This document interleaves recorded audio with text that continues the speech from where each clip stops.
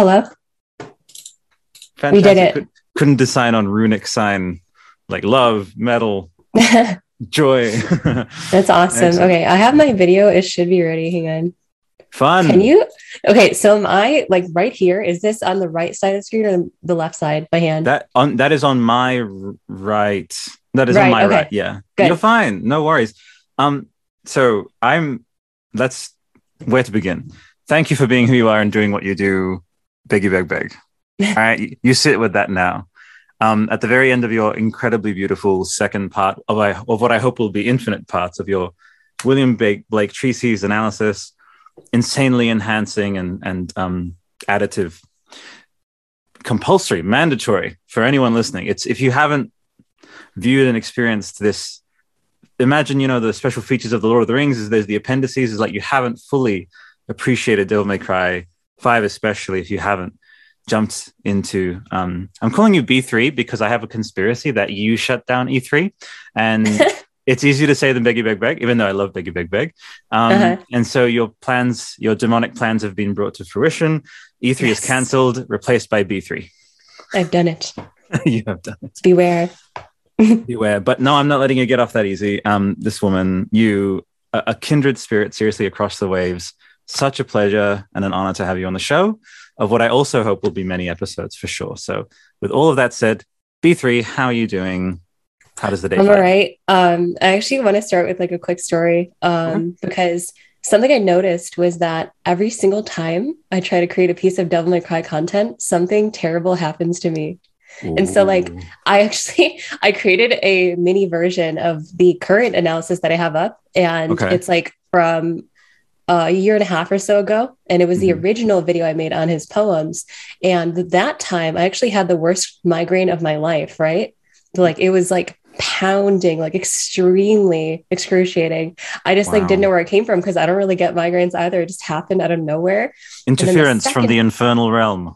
I know it's like it's like Virgil and yours and don't want to be exposed or Hmm. something. Hmm. And then the recent video that I made, I actually was dealing with all sorts of like different like digestive issues and like this all of this other stuff happened and I got sick. And now as we're recording this podcast, I've had a fever for the last couple of days. So I'm actually a little bit concerned for Okay. future projects. What But I'm yeah, I'm going to do, definitely Mhm. no, all I'll say is, and I'm from Italy, right? So I have Okay. some lineage, whatever the hell. I'll just draw some of that sanctifying, whatever, insert whatever. What we're going to do is, I always consider a podcast to be a ritual because it's an exchange of energies, an exchange of ideas, and there's certain steps involved, like pressing buttons and things. So what we'll Yeah. do is we're going to cleanse that throughout this whole episode will serve as this sort of expulsion ritual of you know of of like acknowledging that first of all, you all putting that in sequence and then telling the universe that you recognize. My fiance, I was just telling her like I got sick Mhm. a little bit yesterday, not COVID or anything, but a little similar feverish, leading up to this. So you and I, the same thing. And I sat down and I was like, she was in the room, but I talked to myself. I was like, okay, you've been stressed. I've been putting you through a lot, and especially with a channel with as close to with as like as much care and attention as you put to your videos, and I'm sure with everything with the Patreon and everything, we as content creators, it compacts a lot of like effort, and a lot is stored in that sort of gray matter and subconscious of like, I'm just really tired. So then the immune system fails, and then the sneezes and the coughs are literally the body's version of like yelling and like, pay attention to me, like heal Mm, me, that's so um true. so what I'll say is I'm sorry, first of all, to hear you've been feeling unwell.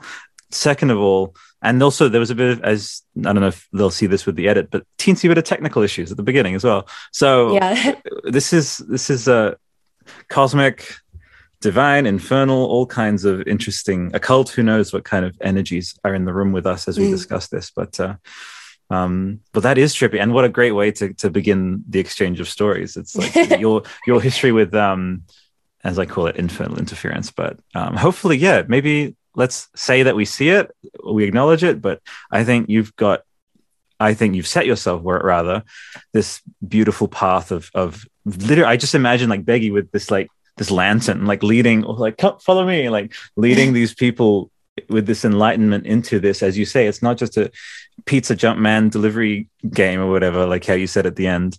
So many layers to be appreciated, but so there you go. It's literally omnidirectional from here. So Okay, for sure. if you had any riffs from that, otherwise I'm happy to keep throwing you stuff. There's a lot I want to get into in Go. terms of the influential thinkers and the Mhm. Romantic era thinkers, Blake Milton, as well as like Dante a little bit. I actually wanted to start a little bit by giving a shout out to a fellow creator. His name is The Gaming Muse, if you've heard of him. He makes like phenomenal Silent Hill content and now some DMC stuff as well. We were actually, going to talk a little bit about Dante Alighieri, Oh, beautiful. and he has a phenomenal video on that, kind of unpacking all of the different references and allusions and inspirations that are built into, especially the first game. The first game, its items are all sorts of, crazy stuff. Staff of Hermes, Melancholy Soul, Guiding Light, all of these, Pride of the Lion, all of these things have some rooting within Dante's Inferno. And I feel like that was like a really good, step in unpacking that video. So definitely shout out to that. Absolutely. And we're going to be signal boosting them a lot. Also, we do the Silent Hills podcast, and that is music to my ears because they're so kindred in many ways with their choice of symbolism and so beautifully. And that's very kind of you to signal boost someone else right out the gate. So oh yeah, very nice. For sure. I guess with that out of the way, we can kind of leave those thinkers for a little bit later in the discussion. I wanted to talk to you about like, what about Devil May Cry made you interested in the series and like kind of got you in? I see what you're doing, turning it on me, huh? A little. Okay, no worries. I'm happy to do that, Flo. And that's the whole idea. I never really vibe with that whole interview format. It's always conversation. Mm-hmm. Conversation, not confrontation. So as I mentioned, grew up a bit in Italy, a couple of years there. So actually literally around that extremely, I would say in its own way, religious imagery is, even though I would definitely side with Blake on the side of it being, relegare. You've probably looked into the etymology to relegate, relegare. And so, but I was around it, and that's around when I started drawing, interestingly, like in earnest. I went to a drawing class in like a little Italian village, which was right out of Devil May Cry 2, which is why we're going to talk about the black sheep of the group. Because anytime I play Devil May Cry 2, I feel like I'm in my old Italian village where I spent some time, Montefiore del Laso. So that's like super duper early tendrils, cultural and stuff. But the big moment for me with Devil May Cry was, I think it was 2000, and I want to hear your exact story too, because that's the whole idea now. Now we've begun in earnest, and that'll be nice to, at again, irregular intervals. It's totally unscheduled, but to build that Devil May Chronicle. It would have to have been a demo disc, and it was the Melee Island, and it was the Flowing Coat, and it was roughly in 2000 back then with the Matrix movies coming out, and flowing coats were a thing, and dual wielding was a thing.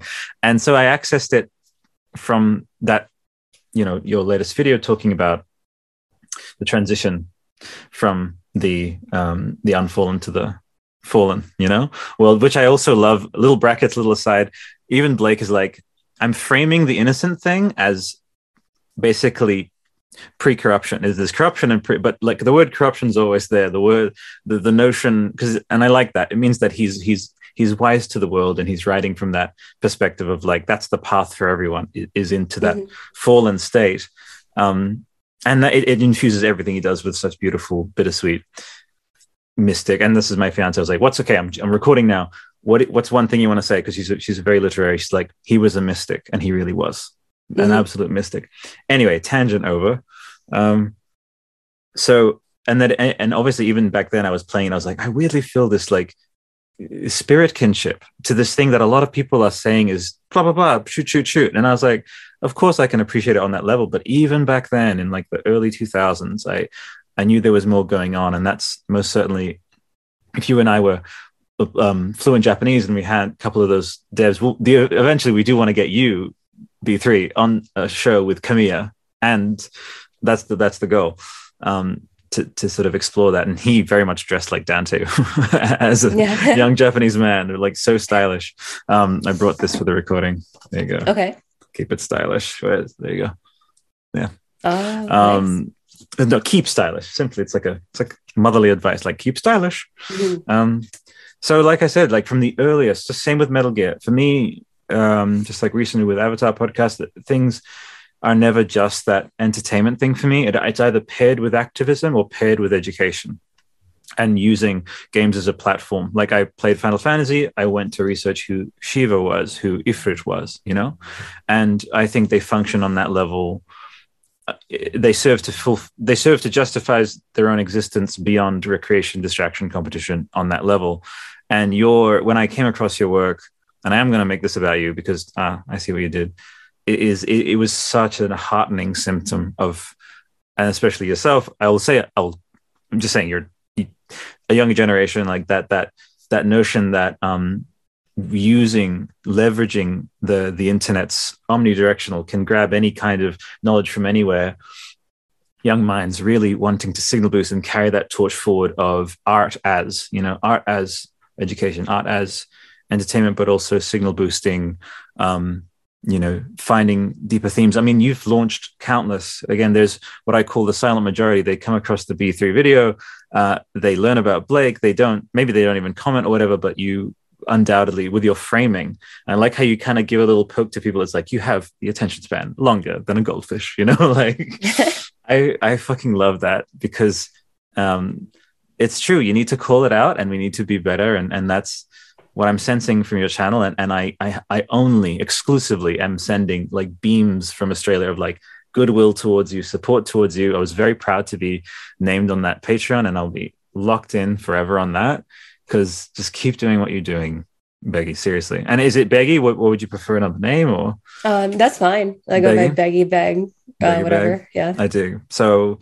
that's fulfilling your request for, that backstory, but also had to end on that note of, it is immensely worthwhile what you're doing. And I can so tell that you're getting your own enjoyment out of it. A couple of things is, after doing podcasting for a while, you can tell when someone's smiling when they're recording. You can hear it in their voice multiple times throughout. You're like, and see, I've made this connection, and see, I'm interpreting this through this analytical lens. So that kind of makes me, yeah. So, but how about yourself with DMC? I have honestly, DMC, Onimusha, and a few other games were kind of my gateway into horror after absolutely despising everything horror, because a lot of kids around me, and my brother especially, he was very into horror movies. He would watch The Exorcist, no problem, easy. He was very into that kind of genre, and those kind of films were very alluring to him. And I never saw that allure. And when I was growing older, I just always felt like I was outcast, because every time people wanted to watch something scary, even play a horror game, whatever, I would just leave because I couldn't handle it. Had nightmares just constantly. I wouldn't stop thinking about it. And for me, as I've grown older, there are a few franchises that have kind of opened my mind to how beautiful and amazing and profound horror really is. And one of those was definitely Devil May Cry.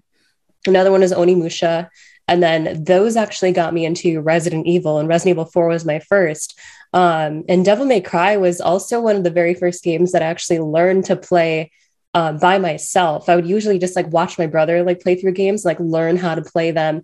And then I would just kind of try to mimic what he was doing, but I didn't really learn how to play the game and experience it myself the first time and teach myself. But Devil May Cry was one of the very first games where I felt like I actually could do that. And it felt at the same time, it felt very expressive. So coming in at a game like this versus something that is more mechanically, and no shade to the community or people who like these games, but Souls games, right? Yeah. I always feel this statement is very true for me. I feel like Devil May Cry absolutely ruined anything Souls-like or Souls game type for me, because when you give someone that high of a level of expression in any kind of combat driven game, and then you dumb it down to, attacking and rolling. I know there's more to the combat. There's like some parries, but they don't apply to like a lot of the bosses in Souls games.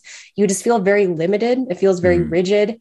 And it almost feels like it's challenging for the sake of being difficult rather than something that you could actually apply and be stylish with. And I felt like Devil May Cry was that for me. And so growing older, I kind of got into like the sequels.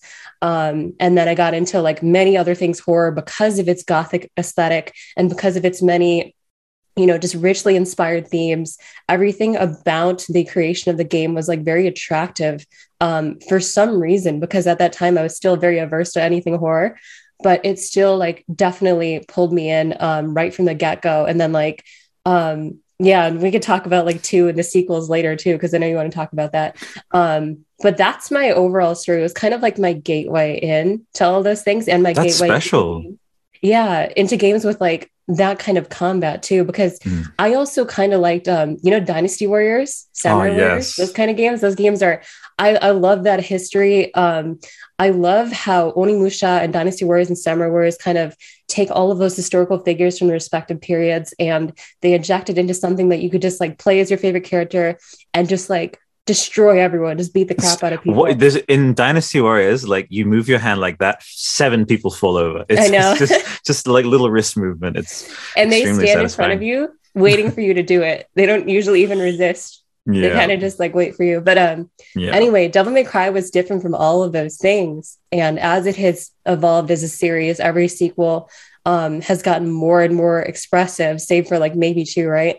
And it's just like the amount of the caliber that you could reach as a player in a single player game is like almost like unfathomable. Like it feels like a fighting game that you're playing like with CPUs, but it's still that interesting because everything has new links and new sequences that are to be discovered. So that pretty much sums up my experience with like getting into it. And then like you, which I really like what you said about like using games as like a platform for education to have higher discussions and such. That is like probably what keeps me into games like nowadays the most out of anything, because like of the stories that they tell. And it's like Resident Evil, Onimusha, Devil May Cry. I like these games for what they are mechanically, but what I like so much more, in fact, like infinitely more, is the themes and the storytelling behind them and how they revive, classic archetypal stories from various eclectic, backgrounds. Definitely. And I want to absolutely express that I resonate with that. Definitely. I think on some other very adjacent, close to our timeline, we probably were schoolmates. So I was like riffing on some level there because I definitely find kinship in that perspective. And for me also, what you add to that element of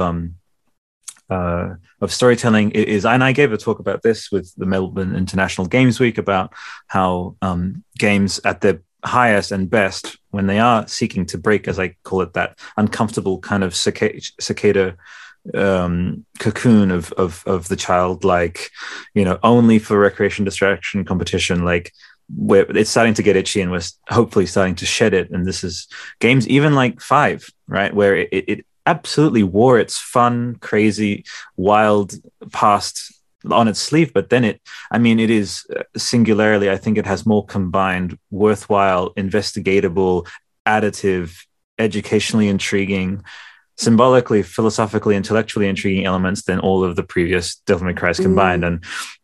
And what you also add to that is, V is this rebirth, V also the shape. Again, I'm into symbolism. We'll talk about that too. When I saw V's fucking tattoos, I was like, get the fuck out. Because I was designing that back in 2005, like the morphogenesis based sort of symbols and stuff like that. When I saw that his stuff went all the way up to his neck as well, I was like, trippy.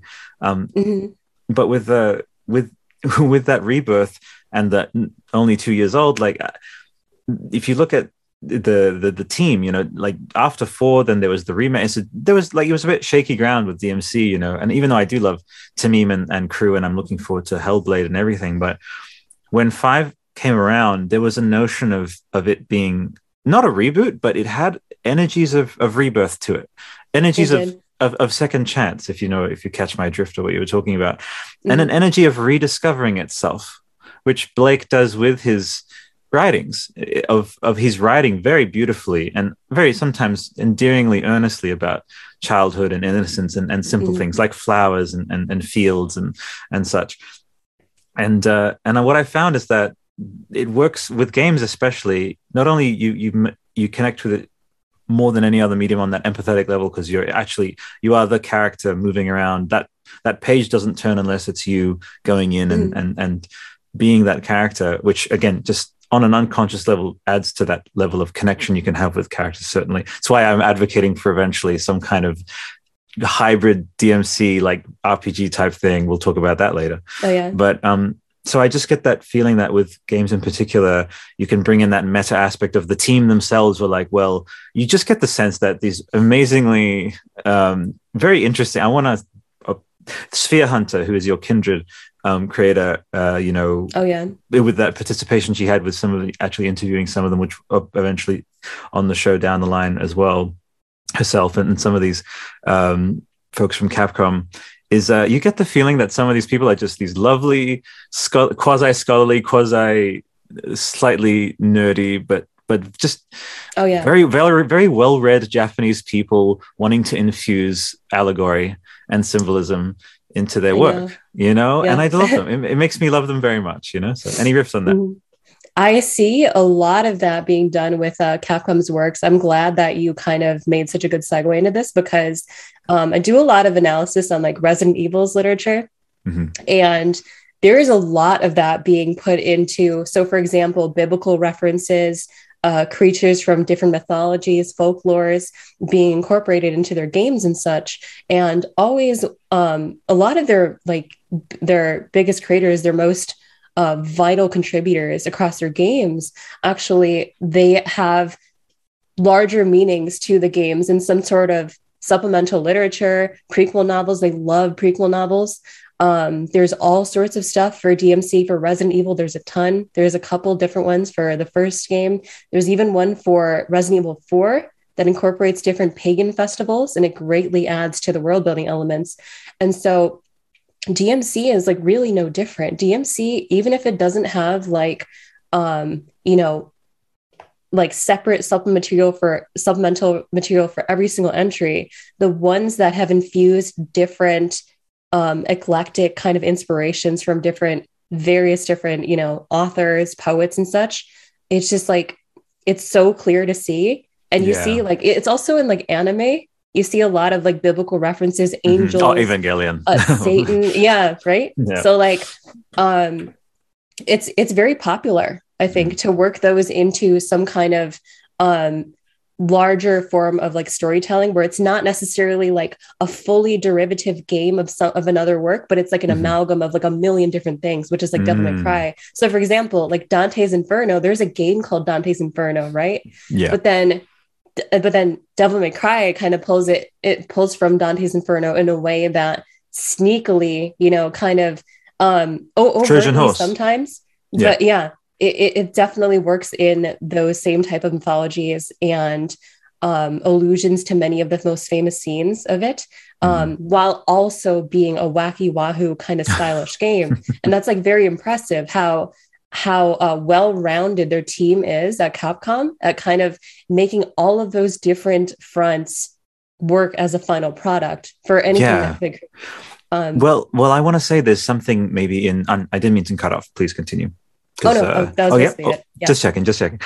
So what I observed when I went there, and obviously from even the earliest, again, in 2003, I actually would probably have been able to just wander around, and I still can learn Japanese to a certain extent. And what you understand from the language level, Beggy, from the childhood level in Japan, there's a notion of no, you do the thing properly, like no, and that's why their streets are so clean. It's why there's an emphasis on like seeing life as this path of like nourishment of like learning things, and also they'll going to pains, quote unquote, even though I don't like that framing, because for me it's like, and even infused in their culture is bowing, and that is something that many cultures just don't do.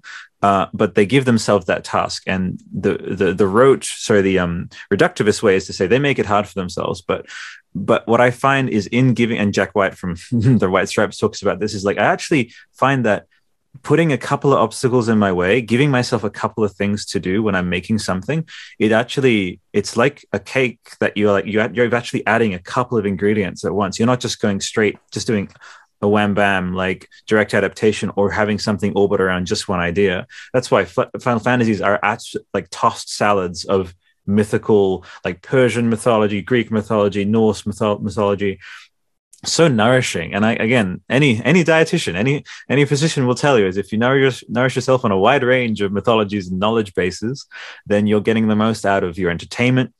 So I think even in the most seemingly superficial escapist experience and interactive, you'll have like just under the surface is like, well, if you actually look up the nomenclature of that name or the etymology of that location, then it's right there for you. That infusion of deeper inquiry into other fields. It's so great that they're like, hey, even in our wacky, fun escapist stuff, like we have these little seeds for you, to dive further in, and it's something to be grateful for. So I take it actually as a segue that you've would you say that how long have you been sort of into games and that sort of thing? Let's see. I was playing games like I think one of my first games ever was like Tekken 2 on the PlayStation Hell 1. Yeah. Ooh, that was like plus. that was actually the way that like my family kind of like got my brother into games. And then my dad was playing with my brother, and then I started playing it too. That was the only game that my dad ever like playing like ever. Like just oh my Tekken. God. I love but Yoshimitsu. He doesn't game, but he played that. And that's why he had a PlayStation 1. That's great. And that was, I was super young. And then like as I got older, like my brother would always get like the next like console. He wouldn't get all of them, but he would get like a PS2, and then he would get a 360. And our tastes would start to like kind of veer apart. And he would get really into like shooters like Halo and such, like 360. That's when I would get into like stuff like Devil May Cry, Onimusha, Dynasty Warriors and such. In those games. Would you play through them together like siblings? Like my sister and I, we would play through games together. Yeah, okay. I would play some games with my sister as well. Like we would play Dynasty Warriors together, and sometimes we would play like other silly stuff that my brother had. Like he had the wrestling games, like WWE and of course. stuff like that. Yeah. So my sister and I would play that. And then more and more so, though, I think my brother's taste kind of started kind of directing him more towards shooters. Okay. And I really don't like shooters very much. With the exception of BioShock, which is a Trojan horse shooter. Like it might look like, but it's all about like Ayn Rand and objectivism and American and some of the stuff I've heard about the BioShock 4, it's the one, but literally just that. I couldn't care less for shooters otherwise. So I agree with you. It's like if the game is kind of fueled by other things, then I could definitely get into it. Like if it's like a Resident Evil game that is like a little bit more actiony, sure, I'll play it because it's Resident Evil and like I'm going to play Resident Evil. But if it's just by its own and it doesn't really have any like extra kind of allure to it, then I'll probably stay away.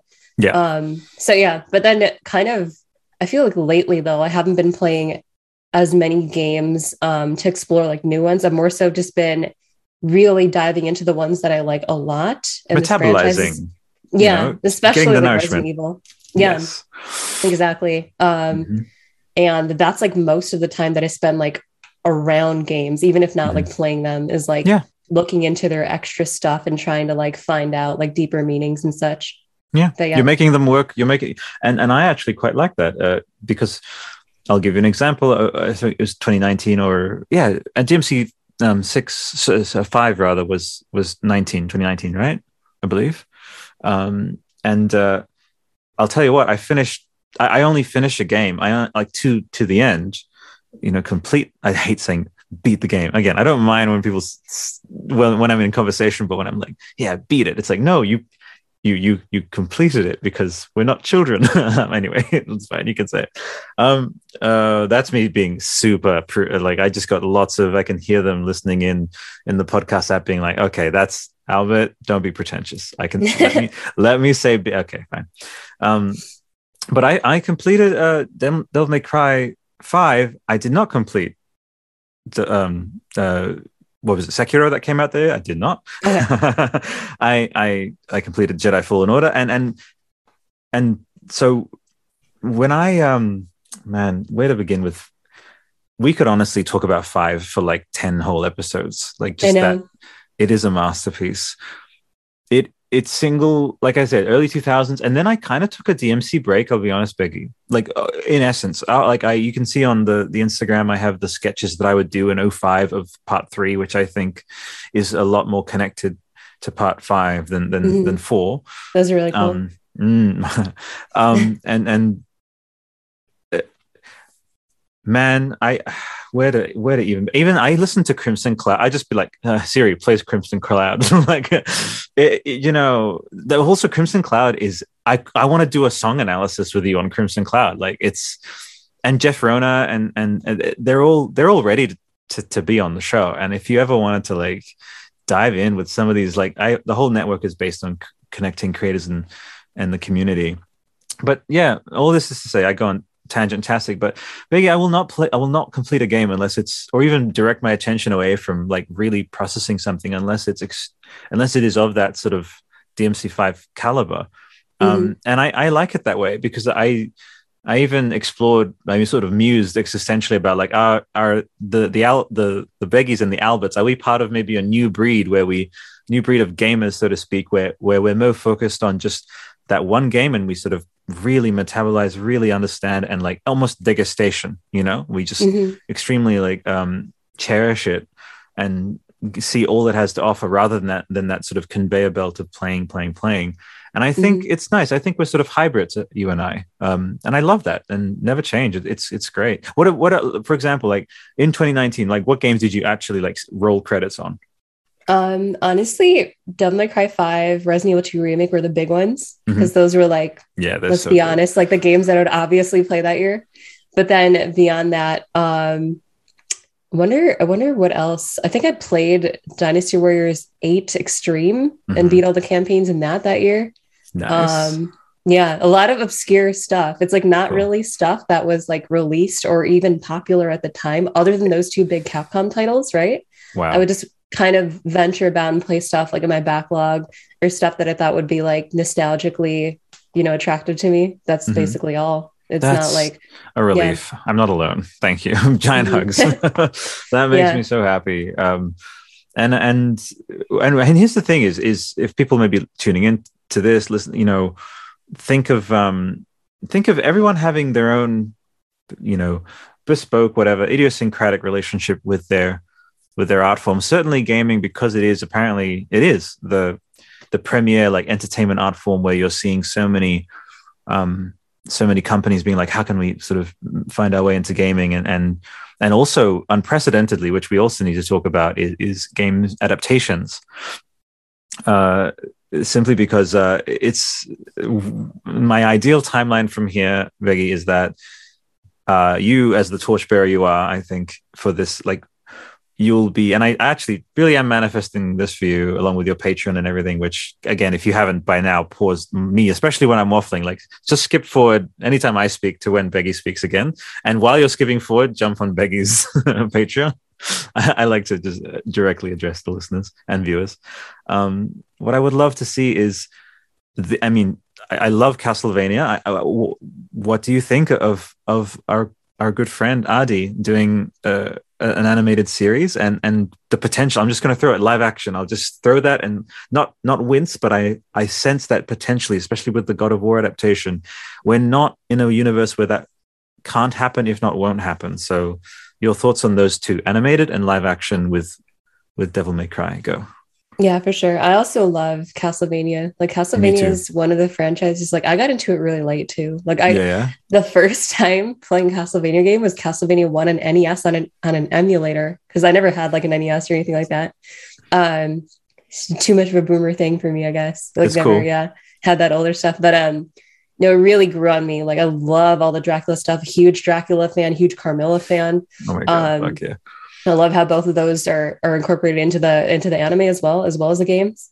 I thought the anime was like had some of the most cohesive like storytelling I've ever seen. Like I'm not very into anime like that. I Neither am don't I. watch a lot of anime. I've No. seen maybe like 5 or 6 total, but Hmm. I've really loved the ones that I really got into.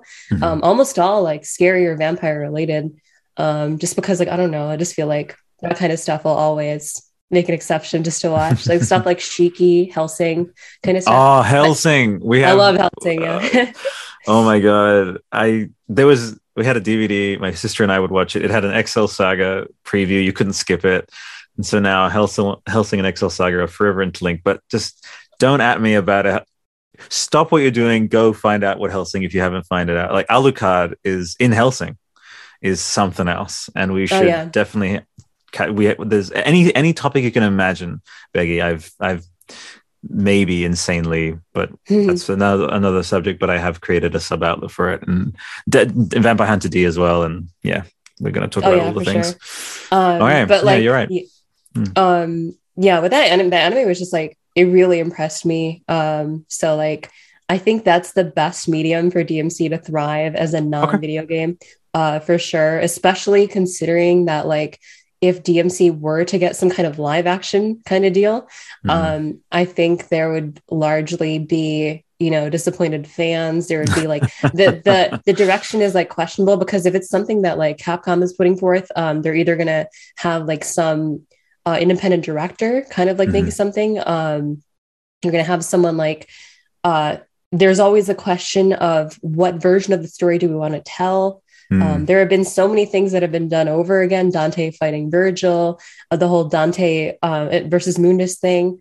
Those have been like these concepts have been done within the core series, within the reboot, and then again in 5 and in 3. So there's a lot to pull from in terms of a live action, but like kind Mm. of deciding which version of their battles and of the story that they want to choose. I feel like a lot of that is the stuff that directors usually take liberties with and they Mm. try to run in some other direction. I'm kind of also alluding to how Resident Evil was you know kind of adapted into film, Mm. very mixed like Reception, yeah, reception like across did the not, board. yeah. And so Welcome to yeah, Raccoon for City. both the new movie and for the old ones, right? For Paul Anderson's films. So for Devil May Cry, I feel like it's not really worth it unless Okay. they have like some kind of someone with a really good history of directing like similar action stuff. The reason why we're so hopeful and we think that the Devil May Cry anime would be so promising is because Adi Castlevania. Shankar has done Castlevania, right? But Hmm. like out of you know the kind of projects that Anderson and Johannes Roberts have done for the Resident Evil movies, it's not something that would particularly get someone excited. So it kind of depends on who takes Mm. on the project, what Yeah, version of the story they want to tell, and overall the cast is like huge. So there's too many factors to kind of like weigh I in for the understand. live action. Yeah. I will now, if I may, and I love this because always call myself a producer because I literally am a better producer than I am a host. I'm just a temp host for all of these outlets until I find like people to just, help me out. But what I'll say is that with my producer brain, I immediately think, as you say, it's about that, what you say the name, and then fears are assuaged. So for me, Devil May Cry, we're looking at someone, preferably Ari Aster from the A24 group. Oh, I love his Um, movies. They're so right? good. Yeah. Completely out of just getting out of that sphere and thinking of a character piece, right? Something intimate, like cameras right up there with people, at least for the first entry, right? Robert Eggers, The Witch, The Lighthouse, like the material is, I mean, and part of the vision board for this would have to have a lot of, or vision video rather, like the package, the pitch, as with these projects would definitely involve, and this isn't smoke blowing to you, but it would involve like, okay, well, see, this Beggy has done this analysis, and this is kind of what we want the people watching this to start making these connections. We have, and that's why I don't think a live action film, I'm getting away from film a lot. For games, it's like I just kind of, I tune out when I have that notion of a film, because games are sequential. So we have things like, upcoming, Rings of Power and even Halo and stuff. I think the reason why Halo finally happened is because they realized, like, well, games have more in common with series.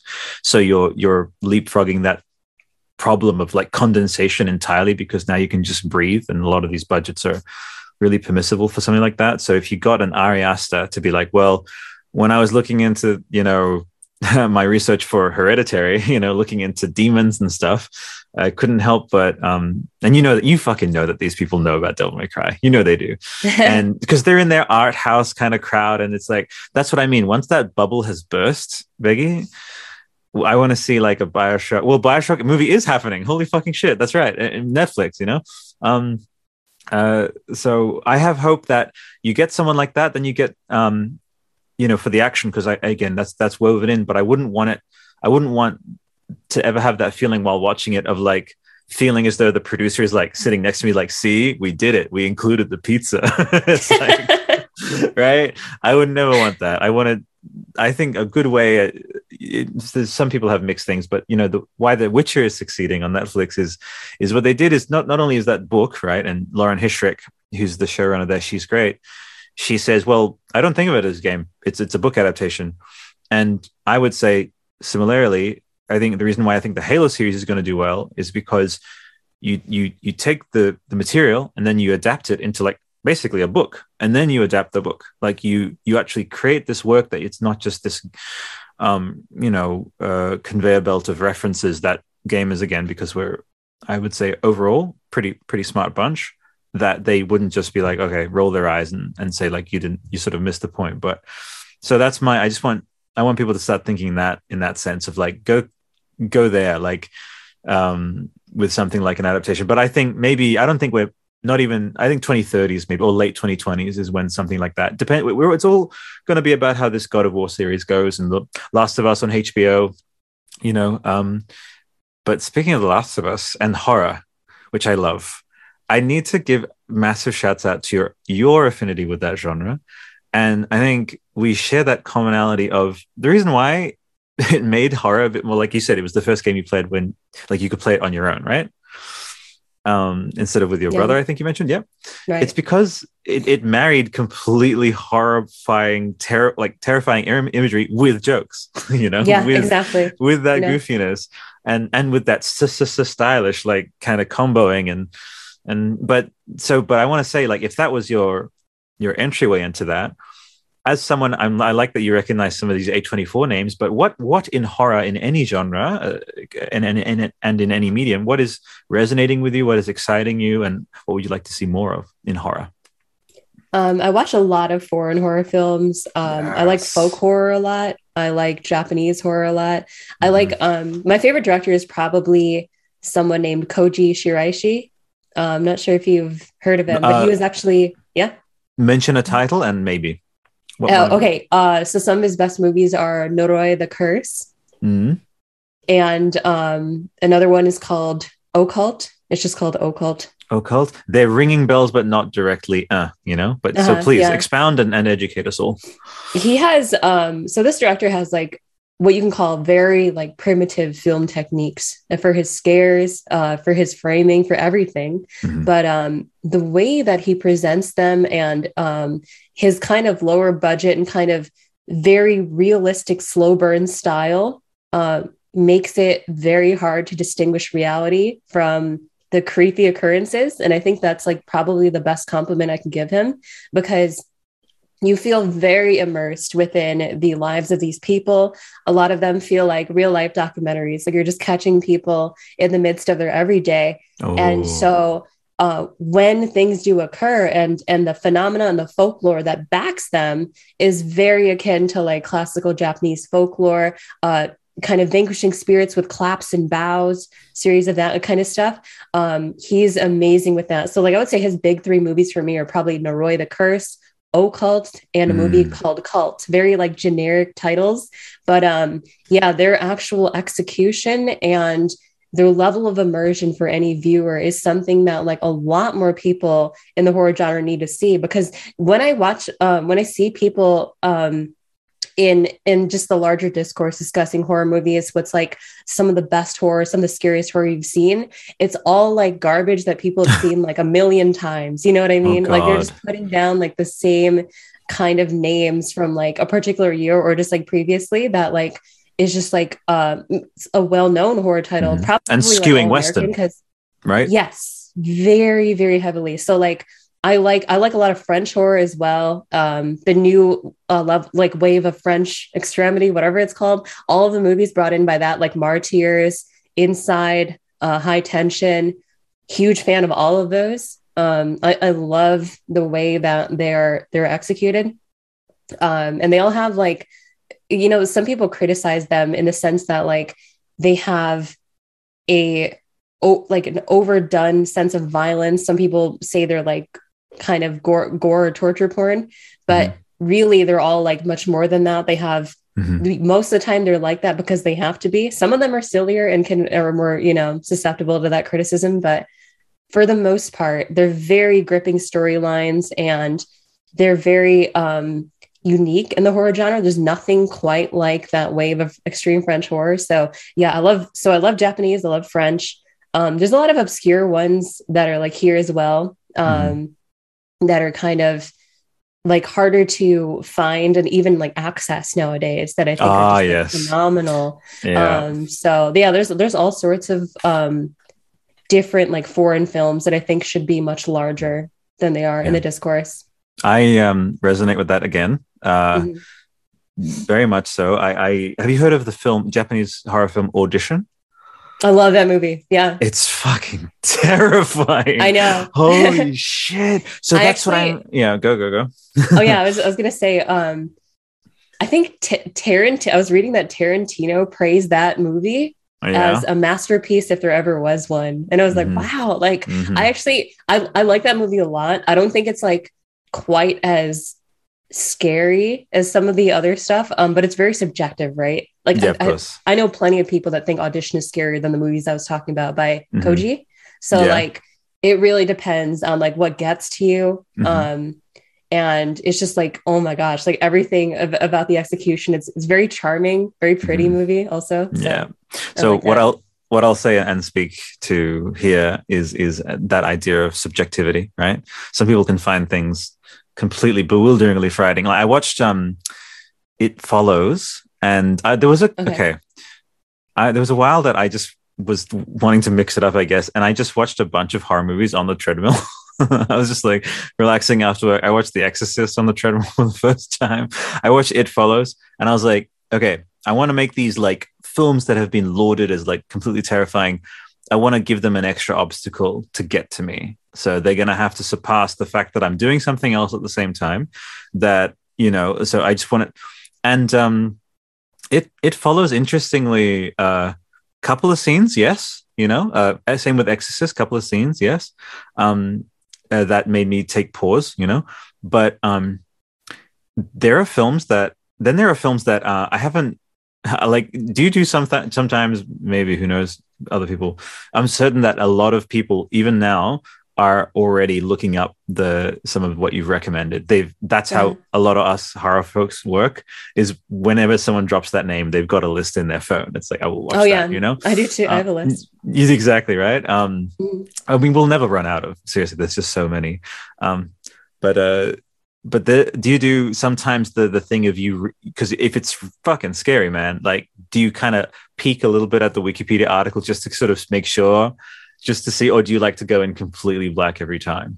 I never look up information like about the movie, really. Okay. All right. If I do, it'll be after watching the movie, never before though. So All right. Because I'm still, to some degree, I like to think that what I love about horror, it's the exploration of like, how much fucking more dark and fucked up can someone? Because it's just, why not? Like, that's fascinating. That's a field. It is a field so far with an endless horizon, and it's better on screen than out in the real world. Every time I watch a horror film where I see insanely depraved, frightening stuff, or a horror film that's like kind of middling, but there's a scene that fucking like Darkness Falls, for example. Is do you remember that?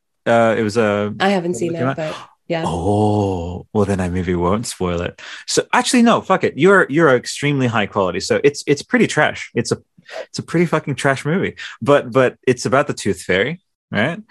And it's an interpretation of the Tooth Fairy as surprise, surprise, an evil spirit. And the all I'll say is maybe just look up the opening of Darkness Falls. Okay, sure. Just I might leave that, and maybe there's people I can hear them in the crowd being like, "Oh yeah, fuck," because what it does is I find the most effective horror, even as jaded as fuck, talk about. I was like, this is perfect. Beggy and I are in a time, especially on planet Earth, where we are very much in the not in the unfallen. We are very much towards. So I was like, this is a very worthwhile and timely discourse. Now, I think Blake would also be, if he was with us on the podcast, he'd be like, yeah, it's pretty rough out there with jadedness levels and stuff, but I fucking love when something can shake my foundations even now. And I think I sense that in you too. Is that kind of maybe also why you that's extremely that's extremely true, because I like have grown this like extremely opposite relationship with horror now than I used to. Like I actually welcome nightmares. I think they're some of the most powerful and memorable experiences ever. They've resulted in a lot of my poems, a lot of like ideas for like, I'm actually writing a horror novel right now. So they have like a lot of ideas for like poems and short stories. Even the way they do my videos come from really, really scary nightmares, very scary movies. And like you mentioned, it's usually just a couple of, whether it be imagery or just some concept that really gets into your skin, pieces of a movie that is required to like really keep you up. And that like my mind really runs with that, like especially things that I can see happening like in my place where I live, like in the home, like not feeling safe in your own home because you've watched a horror movie, like that kind of stuff. I love that. I love that now. It's completely changed. So I do like that feeling. It's great. I just remember, it's a classic, but the Blair Witch. I watched the Blair Witch so good. Back in Italy. I actually watched it literally it was again that cobblestone village. I'll send you a picture of where I spent two or so years there, just under 2 years or whatever. But it was enough to apparently like fill my mind with like all of these like memories. And I'm because when you're younger, you remember the language, so I'm like bilingual Italian and stuff. But I watched it, and even in Italian, even on VHS, this thing, I couldn't sleep with the lights off. And then I rewatched it at like 28. I was like, surely. And that's all I said, surely. I put it in, I watch it. Fuck, I cannot sleep with the lights off. After I watched The Blair Witch. We'll see when I rewatch it in however long, because I think it's one of the pillars. But it's definitely pioneering. Like that's what, if you like that movie a lot, I know that's like one of the greatest found footage types of all time, that really gets you into the realism aspect. Then you're going to love that director that I suggested. Like for me, like Blair Witch is pretty scary. Like I bought into it. And when I buy into those kind of films, they're very effective and they land on me like really hard. But in terms of Koji Shiraishi's kind of similar style, found footage, very primitive film style, they scared me like many, many times more than that, in kind of a similar way, a little bit of different way, but like they really got to me. They were just so eerie. I can't wait. Like, otherworldly. I'm gonna have to check it out, and then no discussion on Japanese horror would be complete without talking about Junji Ito, right? Yeah. Okay, all right. Yeah, man. So what I fucking hope is, look. Everything's tangentially. You can Tarzan Kevin Bacon your way back to Devil May Cry. It's fine. Okay, sure. I will eventually. No. This is me. I'm taking all of that on myself. But I love how you're open to tangents, because I believe in the interconnectedness of topics. And I fucking here's a tangent for you. I fucking hate how there are 70 fucking Star Wars podcasts, and who are just endlessly chewing the same fucking and like 100 Harry Potter podcasts, and they're like, we're on our 5th reread of Order of the Phoenix. It's like, you have a fucking limited time on planet Earth, and you're reading and processing and analyzing Order of the fucking Phoenix 18 times. There's worthwhile films to explore, worthwhile tangents to go down, and I hate the reductivist ADD fucking appendation or whatever the fuck that. I'm on this. That's why everything, seriously, Beggy, the network is entirely about like whatever it is. If it's not out there, you haven't seen it, there's a fucking dedicated podcast about it. And I love that. none of this is in that dilettante territory of like he's just doing it to fucking add it to the network. It's like I am real deal old school PlayStation Magazine demo disc Devil May Cry fan. I really fucking am. And I cannot wait for 6. And 6, how the fuck does 6 surpass 5? Oh, fuck it, let's talk about that. How? Okay, sure. It's going to be completely next gen. Obviously, I'm guessing 2023-ish, 4-ish. Yeah, if I say BeggyBeggBegg, Devil May Cry 6, expound, what would you say? I think it's really like interesting to note that all of 3, 4, and 5 for Dante, right? His moveset have all built off of each other, right? So presumably, there's kind of 2 paths that they could follow. They could completely overhaul everything in terms of like moveset. I'm just talking about combat mechanically, and create entirely new moveset for like, say, both characters. In terms of the amount of options available in 5, it's pretty ridiculous, right? Like you're not, that's why in my head, I was kind of running through the question the other day of, is it really worth it to build more on top of that existing moveset that you had since 3, the beginnings of it in 3, right? And now, because of PC mods and because of Switch, you could play 3 with all styles with Dante and have it feel kind of like 5 a little bit. And so I was thinking, like, in 6, are they just going to kind of overhaul everything that they've worked on for these characters and build an entirely new moveset? Because it seems to makes sense. Yeah. It seems to kind of, I feel like they need to move on a little bit there in terms of mechanically. Thematically, it's still very rich. It's expounded upon itself so many times and becomes something, just really beautiful. And so for 6, I feel like they can go on to explore other themes within like similar minds and intellectuals. And that's something that they've liked doing a lot lately. If you look at the Revelations Resident Evil games, they've actually put some of Dante Alighieri's inspiration into Revelations 1. One of my favorite authors of all time, Franz Kafka, they put a lot of his inspiration into Revelations 2. So Capcom is loving this kind of literature into game, literature into monster, into thematic relevance kind of thing. So I have faith in them at that end.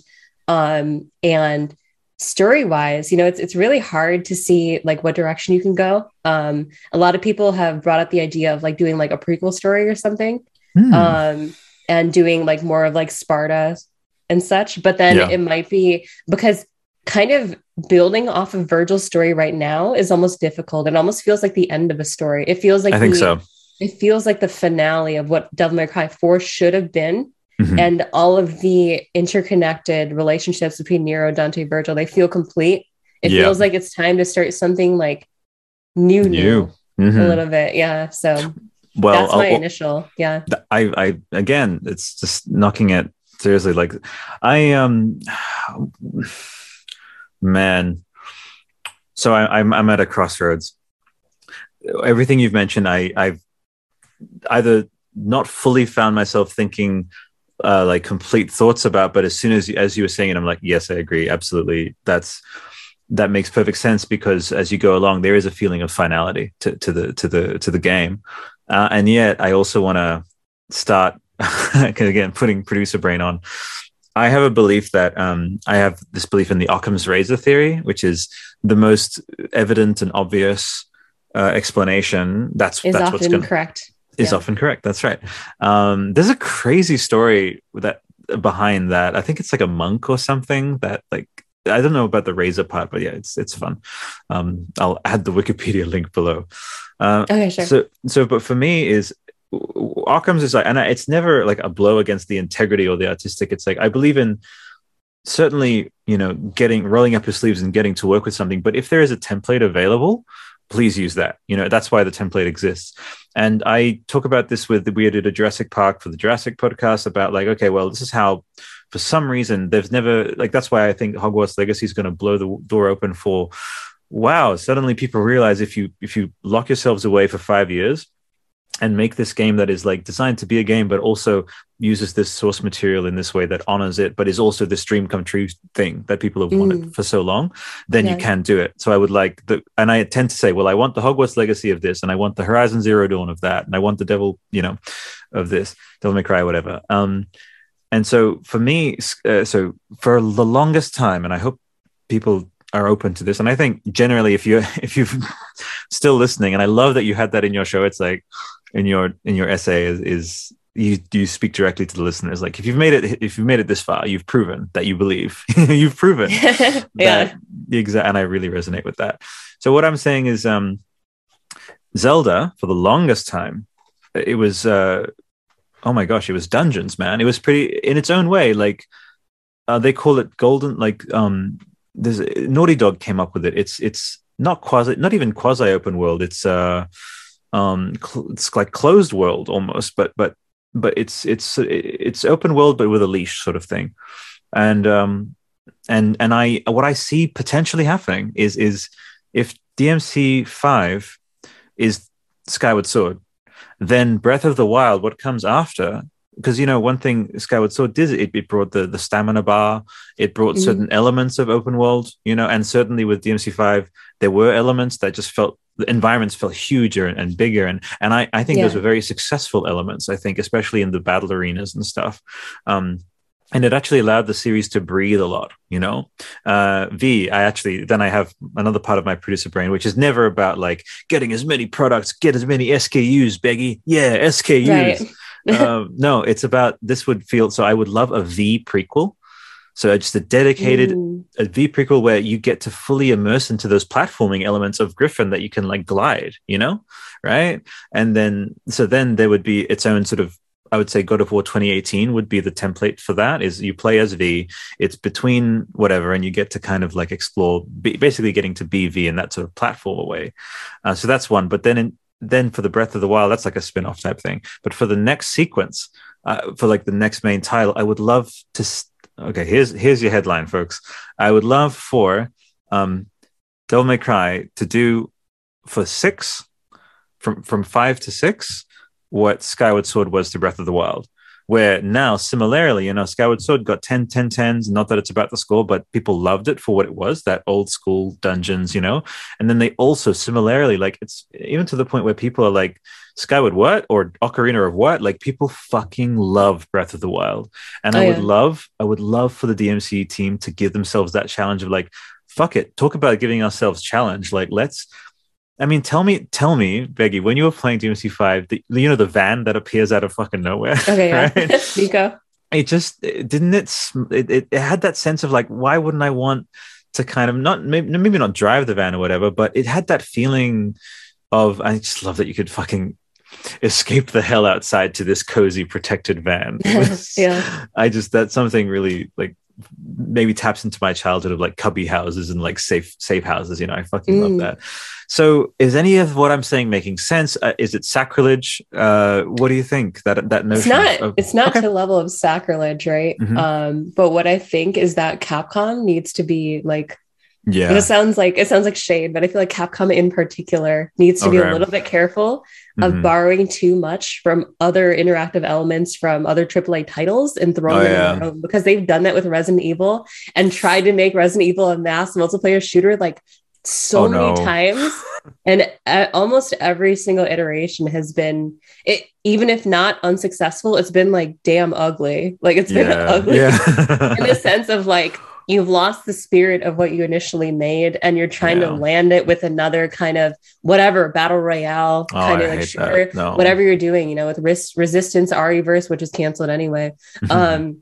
But they need to learn from experimenting in areas that their game simply isn't meant to do and no one wants. So but on the bright side, to your suggestion, things that I actually had a talk with this with someone the other day about how elements that make the world seem more interactive and DMC are more fitting than Resident Evil, because you already have elements of platforming. You have the most primitive puzzles you can in 5. They used to be kind of puzzles and like 1 and kind of 3, but 5, my God, those are not puzzles, but it's okay. Devil May Cry 5 pulls off so many things that it shouldn't be able to pull off, right? It has that essence and that spirit of what started as a game where you're trying to like figure out the puzzles, get through, again, which are hardly puzzles. It's just you get the thing, you kill the demons, and then you move on. But then in terms of incorporating more elements on that side, what would that gameplay be like? Would people that play Devil May Cry be even into that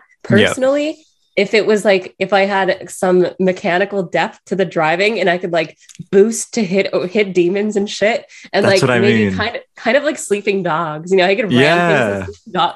If they made something like that and they like powered up Nico's car to be like crazier and capable of more interesting gameplay, then sure. So it's like okay. they have to make it stylistically work with the game to like No, venture yeah, that far I agree. outside. But yeah, like I definitely can see that's another fear too, right? Okay. Don't try to make an open world out of every No, franchise eventually, I would. Yeah, I because hate that. every franchise is trying to do that, right? So like No, the yeah. reason why Capcoms are so appealing to me, and Mhm. I hate open worlds, right? Like I really don't like open Oh, world games. I agree. I Yeah, like I don't get into them. There are very Mhm. few that I like. I kind of Mhm. liked Borderlands, but it was at an age where like I Yeah. could play that with friends and just like get missions, and just like this Mhm. sheer dopamine would keep me going. I don't have that anymore. but Mm. um but in terms of like Capcom's big titles lately, they're meant to be the opposite of an open world. They're an experience that is strong narratively, Yeah. at least presentation wise, if Mhm. not narratively. And their gameplay is like just a really solid experience, and you'll be done in, say, 10 to 15 hours. That's And it true. stands alone by itself. It's not like this thing that's just like a large world with a bunch of side quests and different, kind of really superficial connections to characters that aren't consequential in the long run. So you just meet them, do a side quest, you leave. Like there's too many games like that. No, And it's I so feel like, superficial, you know? right. So if they're gonna try to expand, they really have to find like the fine line of like what's that balance between making it like let's do everything kind of game, Mhm. like in Resident Evil 6, where you're like searching for the key and shit, and even remake. So like to keep it from doing that and to keep it being Devil May Cry, it's like I feel like they have to do some experimentation. They have to think about like Yeah. what would match the game. There was a sequence where you're driving a plane in DMC1 at the very end, and it's just like that could have just not been the game and no one would have cared, right? So some people Absolutely. really like that, maybe. I don't It's very know. well rounded, Biggie. I like that where you were like, here's some cons, here's some pros, you know? So another again, templates. The idea is to say a couple of things and then it's like, oh, actually, all right, I see kind of what you mean. So recently, Elden Ring as well. Um, so one of the things that is so fucking important for me with Bloodborne, especially, which again, I get to a certain point and then past when it gets to that sort of point at which you that threshold of like, as you said, where it's hard for the sake of being hard, which is fine, and I'm actually live and let live with that. I absorb so much of Bloodborne's beautiful and very thought provoking and symbolism filled lore, and etymological, like Yarnam, that name. I think in my first podcast ever in 2015, I broke that down, and someone looked at the word yearning, and the etymological kind of link between a town that yearns for blood. And so there's a lot of that really additive, interesting stuff at play. Cool. And I was like, oh gosh, so they're going open world. But by that time I wasn't I had a lot of trust, lots of trust for Hidetaka Miyazaki. And so when it came, I mean, it's I think it's the highest rated game, I think, on ever, I think. Yeah, And I wouldn't be surprised. Yeah. that's right. So it's doing exceptionally well. And as you said, it's never about doing that kind of try hardy hard pivot into a genre that just what are you doing? Like that's why Resident Evil, like, it's don't do that, but on the other hand, like with monetization and multiplayer, I've seriously pretty much essentially zero interest in that stuff. But if there are signs, and that's why I quite like when you'll see the next iteration of something makes you feel as though the thing you're playing is like, oh wow, there were hints of where this was going to go in every single entry. Oh yeah. I always find like that's good storytelling.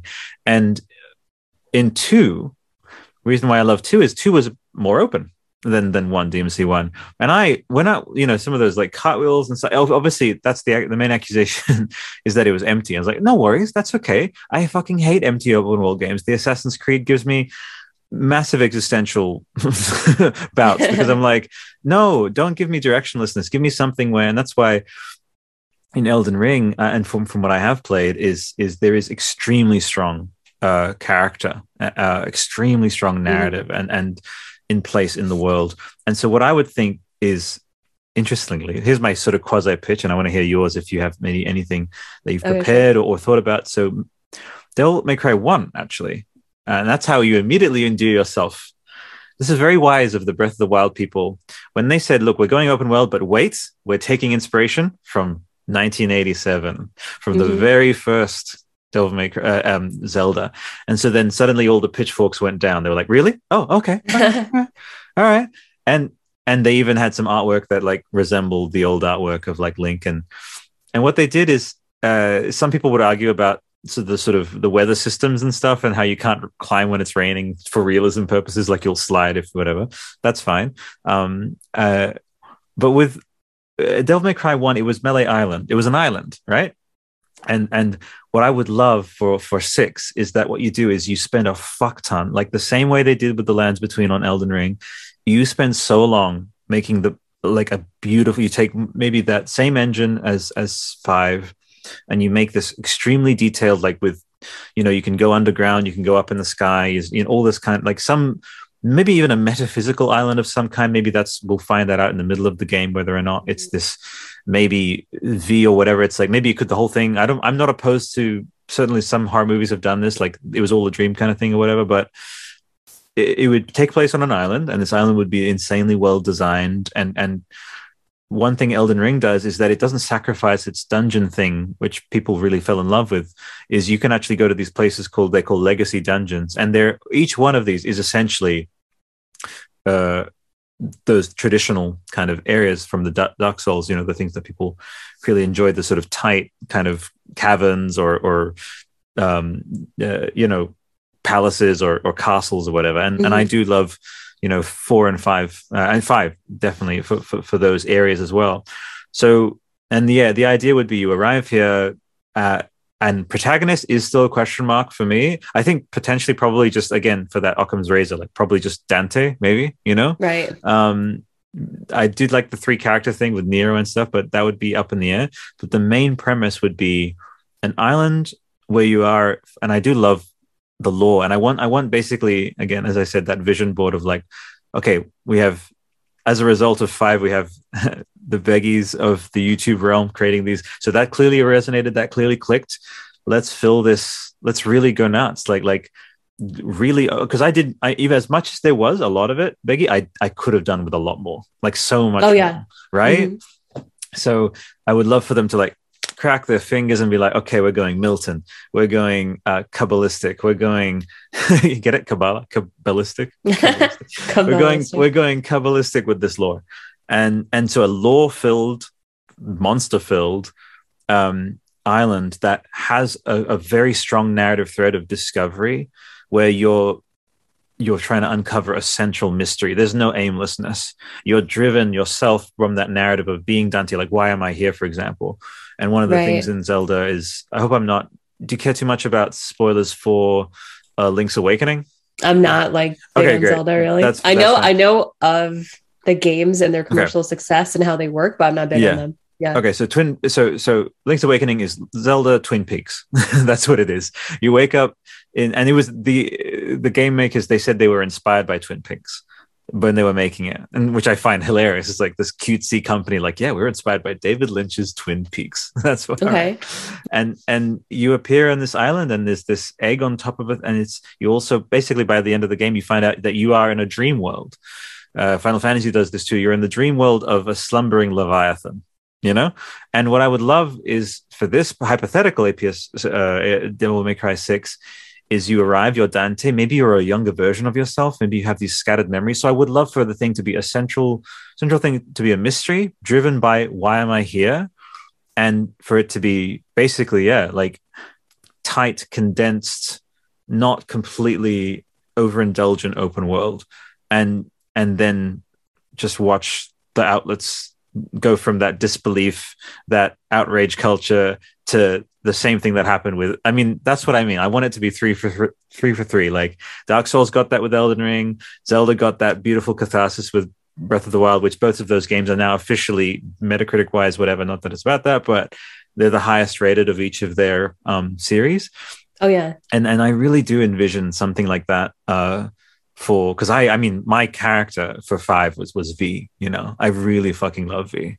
He's your boyfriend. He's my boyfriend. He certainly is. He's many people's boyfriend, and I'm okay Mine with too. that. Yeah. Exactly. See, high five.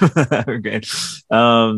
And so that's kind of what I see. I mean, again, you could tie the two ideas together. You could be in V's dreamland or whatever, but so, and I am so on the same level of, on that same understanding with you about like, yeah, man, open world, it can really risk staying too much on the surface, being a bit empty, being a bit and directionless. So that's the challenge I set. Like the AP, the DMC6 team is like, okay, so how would you resolve that, and how would you make that? Imagine that like E3 trailer or whatever, like Summer of Gaming trailer of it's suddenly like open world Devil May Cry. And I mean, again, the fucking guy has a motorcycle. Like, there are things in place, baby. There are things in place and Link has a fucking motorcycle. Like, how the fuck did Legend of Zelda? Yes, in the DLC. How are we in a universe, in a timeline, where in the Legend of fucking Zelda series, Link got an open world motorcycle exploration game with like his sword and everything before Dante, right? So I think it would slot in pretty damn well. And I think lots of things are in place for that to happen. But equally, if they just took 5 and then made it, it's the phrase, Beggy, it's wide linear. Okay. It's a industry, whatever the hell phrase. So I'd be open to both of those. But do you have something like maybe a pitch that you've thought about? Or are you literally like, I think I'm more about like, let's just like do kind of, maybe even stuff that we've riffed about here. Do you have sort of a rough shape that you would like it to take, or are you like, you know what, I trust them? I haven't thought of it a whole lot, but what I will say is that I love the idea of kind of drawing back from the original DMC, Devil May Cry, not the reboot, Devil May Cry 1. Yeah. So the thing about one of the most common criticisms of 5 was in fact that after you've seen the really high quality meshes of the Clyfoth tree, of all of the different environments, don't quite stack up to the variety that was there in 1. 1 is just atmospherically unmatched, right? It's unrivaled. And having that underground location, swimming for a little, even if it was silly, it's just so cool. It makes you feel like every type of environment is explored and it is available for you, and for you to be able to do that a little bit more freely, but again, like wide linear and not like necessarily open world. That would be a nice kind of pseudo return to form, but also just like keep the combat growing and keep stacking on it. If it needs to be overhauled, sure, but like new move sets. We've also seen the Gauntlet move set in like 3 titles now, 3, 4, and 5 for Dante and Virgil. So I feel like there's a lot of combat to build off of. But in terms of world building, I do think that something that warrants all of these different biomes and terrains, that seems really fitting. I feel like that's what like is needed after 5, because 5 doesn't have that variety, right? Yeah. Gorgeous game, probably, definitely very expensive meshes and the photogrammetry that they do to take make real images into meshes for the game. Obviously very much to do.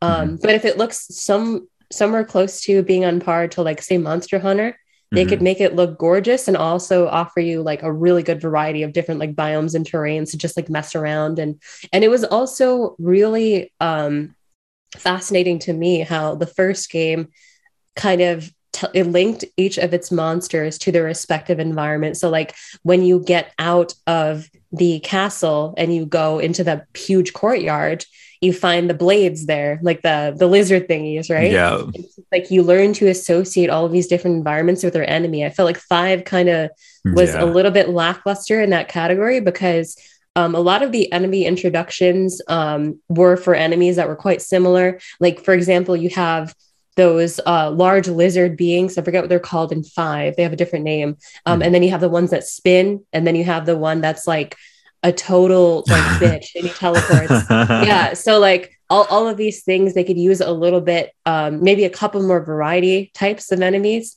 something that links them to the biome that they're actually from, like the frost in DMC4 and that like more that cooler environment. So I think all of those really add to the kind of thematic strength of the entrance and the how memorable each of these enemy types are, even the bosses too. Totally. I feel like in those departments, the world itself, the terrains, the types of enemies that are in them, that is definitely like has room to expand. And if Dante uses something silly to get around, like sure. Yeah. But I would think that if it were more island type and if it has all of these like weird environments, he would be using something more fitting to get around rather than a motorcycle. But it really depends. I mean, you look behind me, wings, right? That would be one thing which maybe mid to late game is you unlock obviously this demon form where again I guess I could gauge your interest. For me, I'm pretty invested in this Wizarding World stuff, primarily because I really want them to move past the sort of Anglophilic, obsessed with Britain thing. Okay. I want them to explore the different cultures and stuff, and they seemingly are with the new film.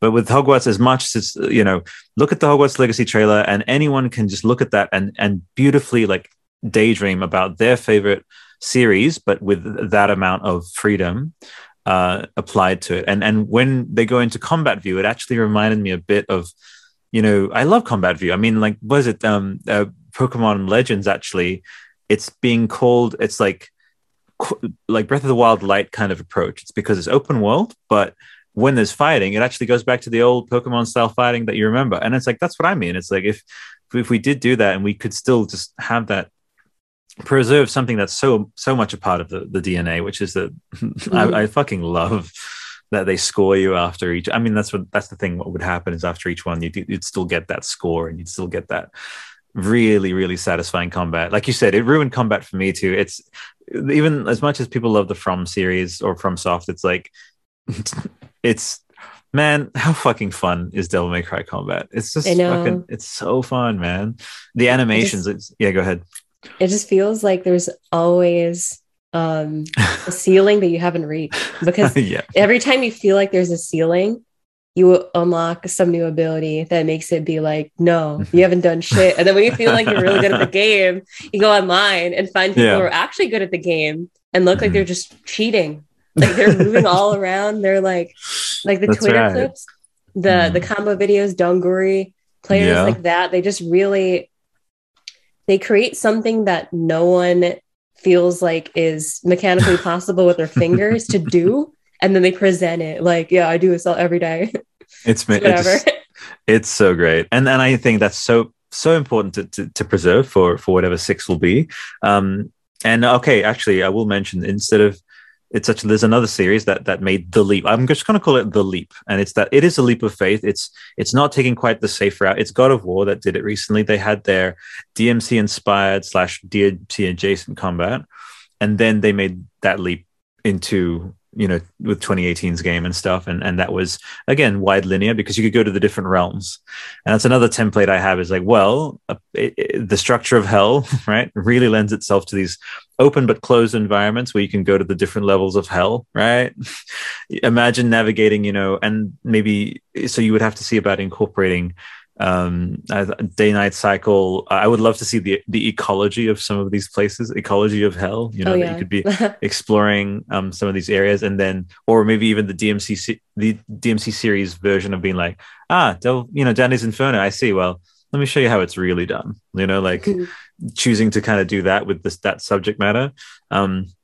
But that's what I am manifesting, that they recognize 5 as the culmination that it is, and that it is time for, I like that you and I are both like, just something new. Whatever it is. Beggy, we've been riffing for like, oh my god, it's like an hour. Wait a minute. An hour and a half. But hour 30.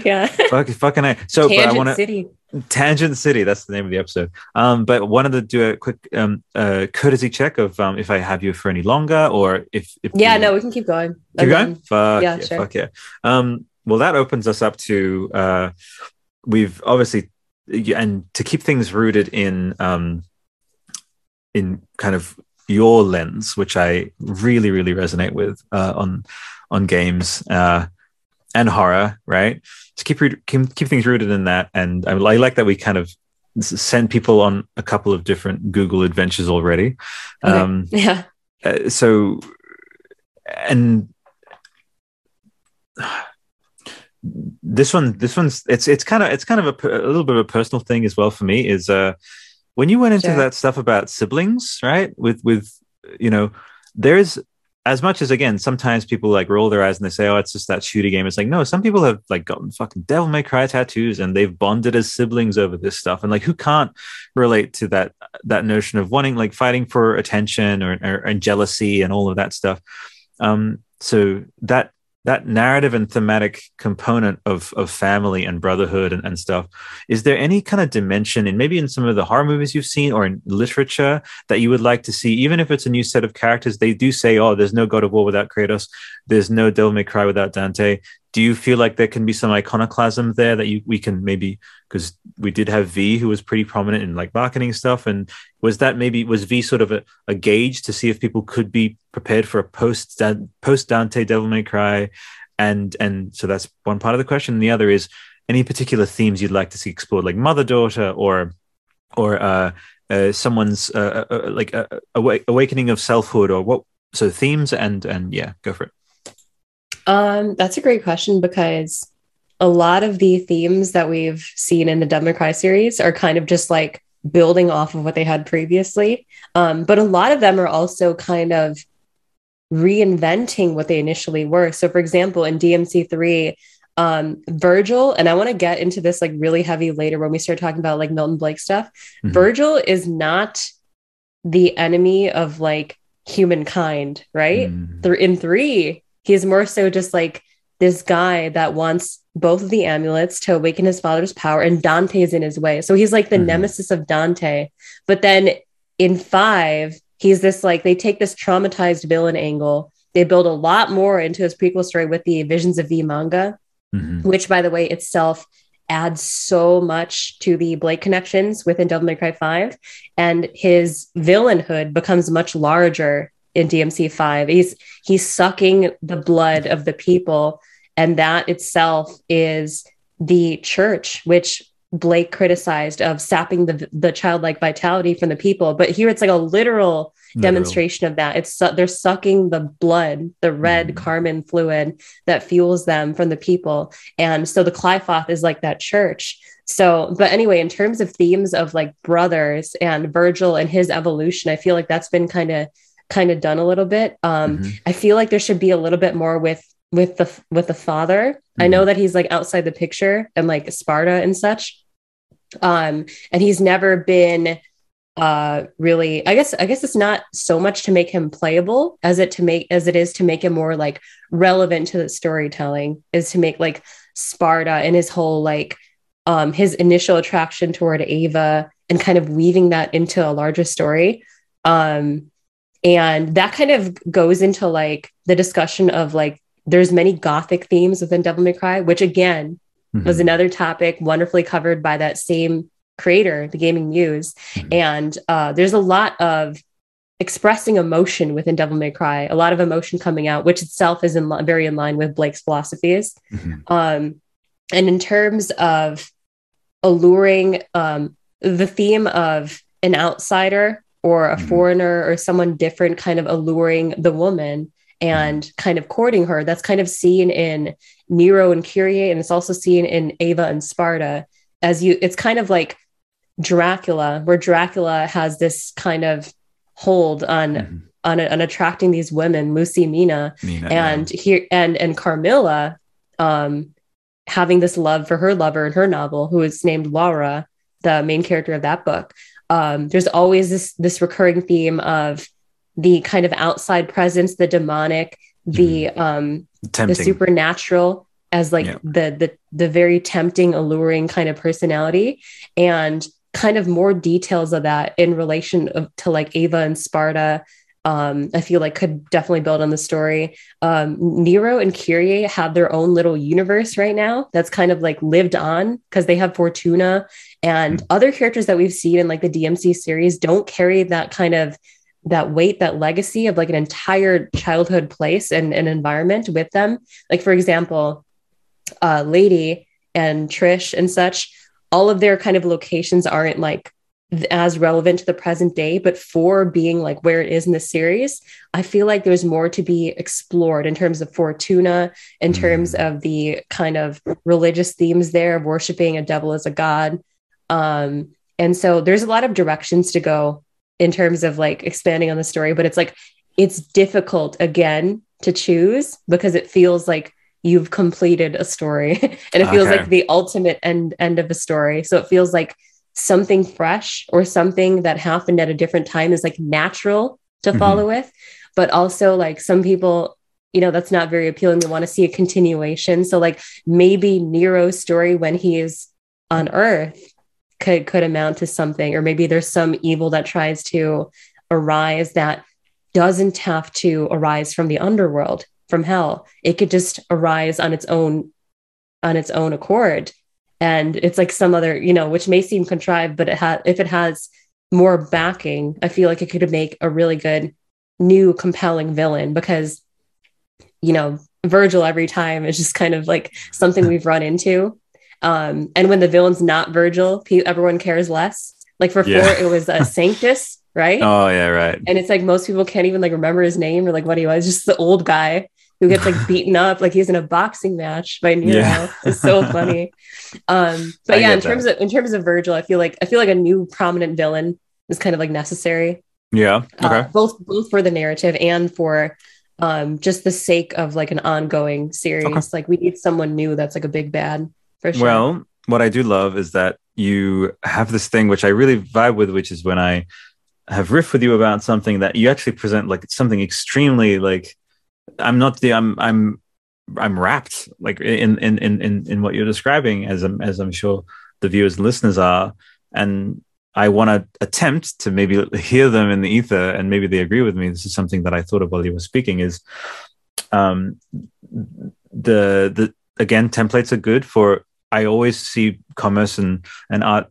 I'm not naive. Like I know that they go together. Like someone paid for the Sistine Chapel. Like that all, you know, that beautiful work of art was also a business thing that happened. They were like, well, we need, you know, and that's fine. I'm happy with that. So what I would say is it's like, folks, hear me in Beggy out. What we're talking about is going backwards, and we're talking about pick your poison, Metal Gear 5 or Metal Gear 3, which is, they were sequels, but they took place in the past, and they took place with another protagonist. And what I'm saying is Devil May Cry 6 should be lead character. We don't know at first because they're marketed in this interesting way as like a stranger in a strange land.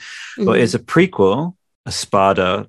You play a Sparta. Okay? Right. So you flesh out this mystery figure in many ways. This figure that is intentionally, as you said, kept distant. And you said like to you know, like, and all of that feels like, okay, maybe the writing team were like, okay, well, this has been the theme that's been set across these titles of like the father, and who can't relate to that distant, absent father, right?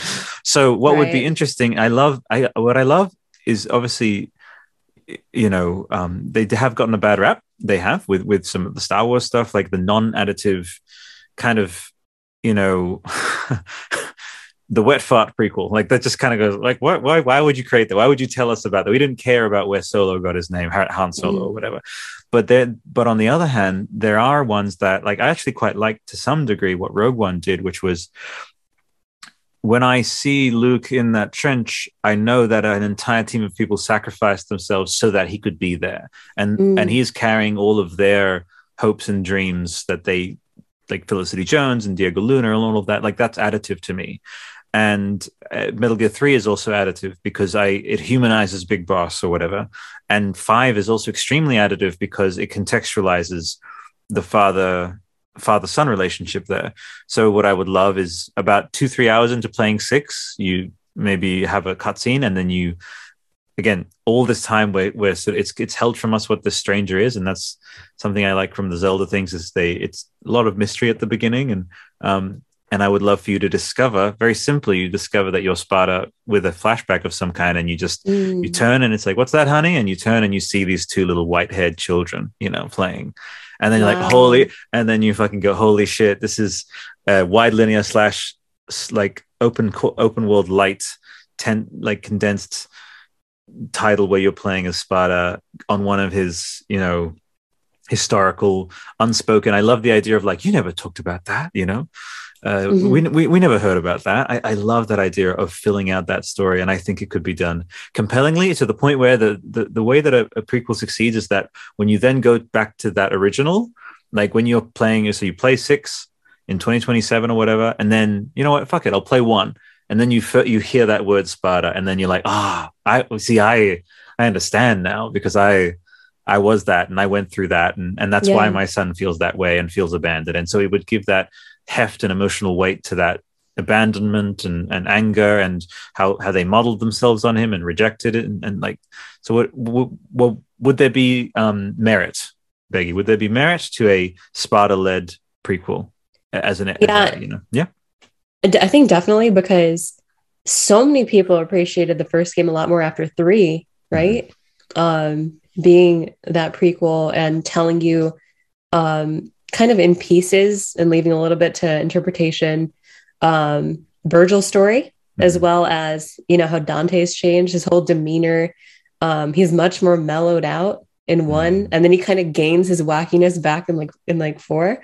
Um, but it's that's why it's so beautiful, because this is a series that weaves in and out of its own timeline. Its timeline has changed before officially, flipping around like 2 and 4 and like the order of those two. Um, and there are a lot of kind of gaps that already lend to like what could be a larger story in terms of Sparta. Mm-hmm. We know that he turned his back on demon kind. So like, what associates, of any, did he have? What were his major enemies that weren't like Beowulf and Mm-hmm. ones that Dante and Virgil already slaughtered? By the way, I think it's so beautiful that Sparta took one of Beowulf's eyes and then Dante took the other, and then Yeah. Virgil just like tore his whole like body. Like, it was just so cool. But there were probably more stories on that end of who Mm. did he know, who were his compatriots, and how did that affect his life growing up, and how is his psyche then kind of divvied up between Dante and Virgil. A lot of people Mm. think that like Sparta had like because especially because they're twins, he has that summation of being very carefree and well-spirited, and being calculated, Mm. strong, devious, um very just insightful Mm-hmm. and neat like Virgil. Yeah. And but we don't know that. So if we can get more of just an overall look into his character, and Mm-hmm. his personality, because as we've learned through like the demons in this series, like we have generally one archetype of like dumb demon boss that you fight. They all talk the same. They all say Yeah. generally the same stuff. Like, you think you could defeat me? No, that kind of shit. Yeah. That is like all over the place. I know. But Sparta would be like the intelligent one, the one that you Yeah. learn about, the one that makes you understand there's like as much humanity in this demon as there is in any human, the classic Mm. theme, right? So giving more way to his psyche and how that's kind of divvied up into Dante and Virgil, if that's even true. Mm-hmm. And then also going on top of that would then enable you to build a new move set for Sparta. Because some people are like, Yes. oh, like you've surpassed your father, Dante. You're just like him, Mm-hmm. but you're better. But what if Sparta fought like nothing like him? What if Exactly. his whole kit is entirely disparate? And so all of those ideas have merit in them, and they have directions to go to that are logical, that would then link up pretty well and add cohesion to the larger story. So Mm-hmm. yeah, I like that too. All right, awesome. I need to express now that you, like my fiance, like lots of people, it makes me, you have exceptional economy of expression. I tend to waffle a lot. I think who knows what happened in like high school. It's like, did I do that a little bit too much LSD? I'm kidding. But extremely, very, very eloquently expressed. And thank you for like, if we're using that zip file analogy, like a couple of the things I mentioned, and you just broadened them into in ways that I hadn't even thought of especially as you meant, like I always think of copy, that when you're writing copy for games and feature lists, because these are the things that actually get games made. And I'm never about just blind fanning out. Like I always think of like, what are the practical ways? And what I love about your videos is they feel like a retracing or even a recreation of the story side of discovering those narrative thematic footsteps of like, what would the writers of Devil May Cry 5 have been maybe exploring when they read this Blake poetry? And so you're offering a potential reverse engineered inspiration for what that element was. Right. And as you mentioned at the very end of the video, it's like these are inextricable. It's almost it's too clear and too evident to not be related, which I think is enormously meritorious. And what we're doing here is it very much feels like we've been holding a bit of a DMC6 writers room here. It's like, where can we go? And I very much think that this is the copy. It's for 5 games we have been playing as the Sons, but now we will find, we will learn about this, like what that war in heaven, Devil May Cry 6 War in Heaven. There you go. There's the title, right? Or we'll find out, but like it'll tell the story of when he rejected hell, and maybe the story begins with him starting to say, actually, no, this isn't me, and that is an enormously relatable and interesting story to follow a protagonist as they realize, like, I kind of want to escape this world. And my guest on Avatar was mentioning, I just threw it to her. It's like, what's your, because talking about indigenous symbolism and the presence of that element in Avatar, and out of nowhere we talk about favorite movies. She said my favorite movie is Nightmare Before Christmas. And she talked about how it's one person who is intrigued by another culture, and the thing about but Sparta is I predict a bit of a successful Nightmare Before Christmas story where he says, actually, I don't want to be scary anymore. I could really vibe with the story of this demon prince who is so frightening, then discovering his love for the human world. Like, man, that would be great. So now, obviously, if it's not a Sparta prequel, you and I are officially allowed to like get like flame war. We can get so angry at them. Just like breathing real heavy, just like typing really fast. Exactly. No, I think that's really beautiful, and it's like clever because you could tell it as a love story between Sparta and Ava. Like the whole like all that rests upon his decision. The justification is that he loves Ava, but like, did Ava have other suitors?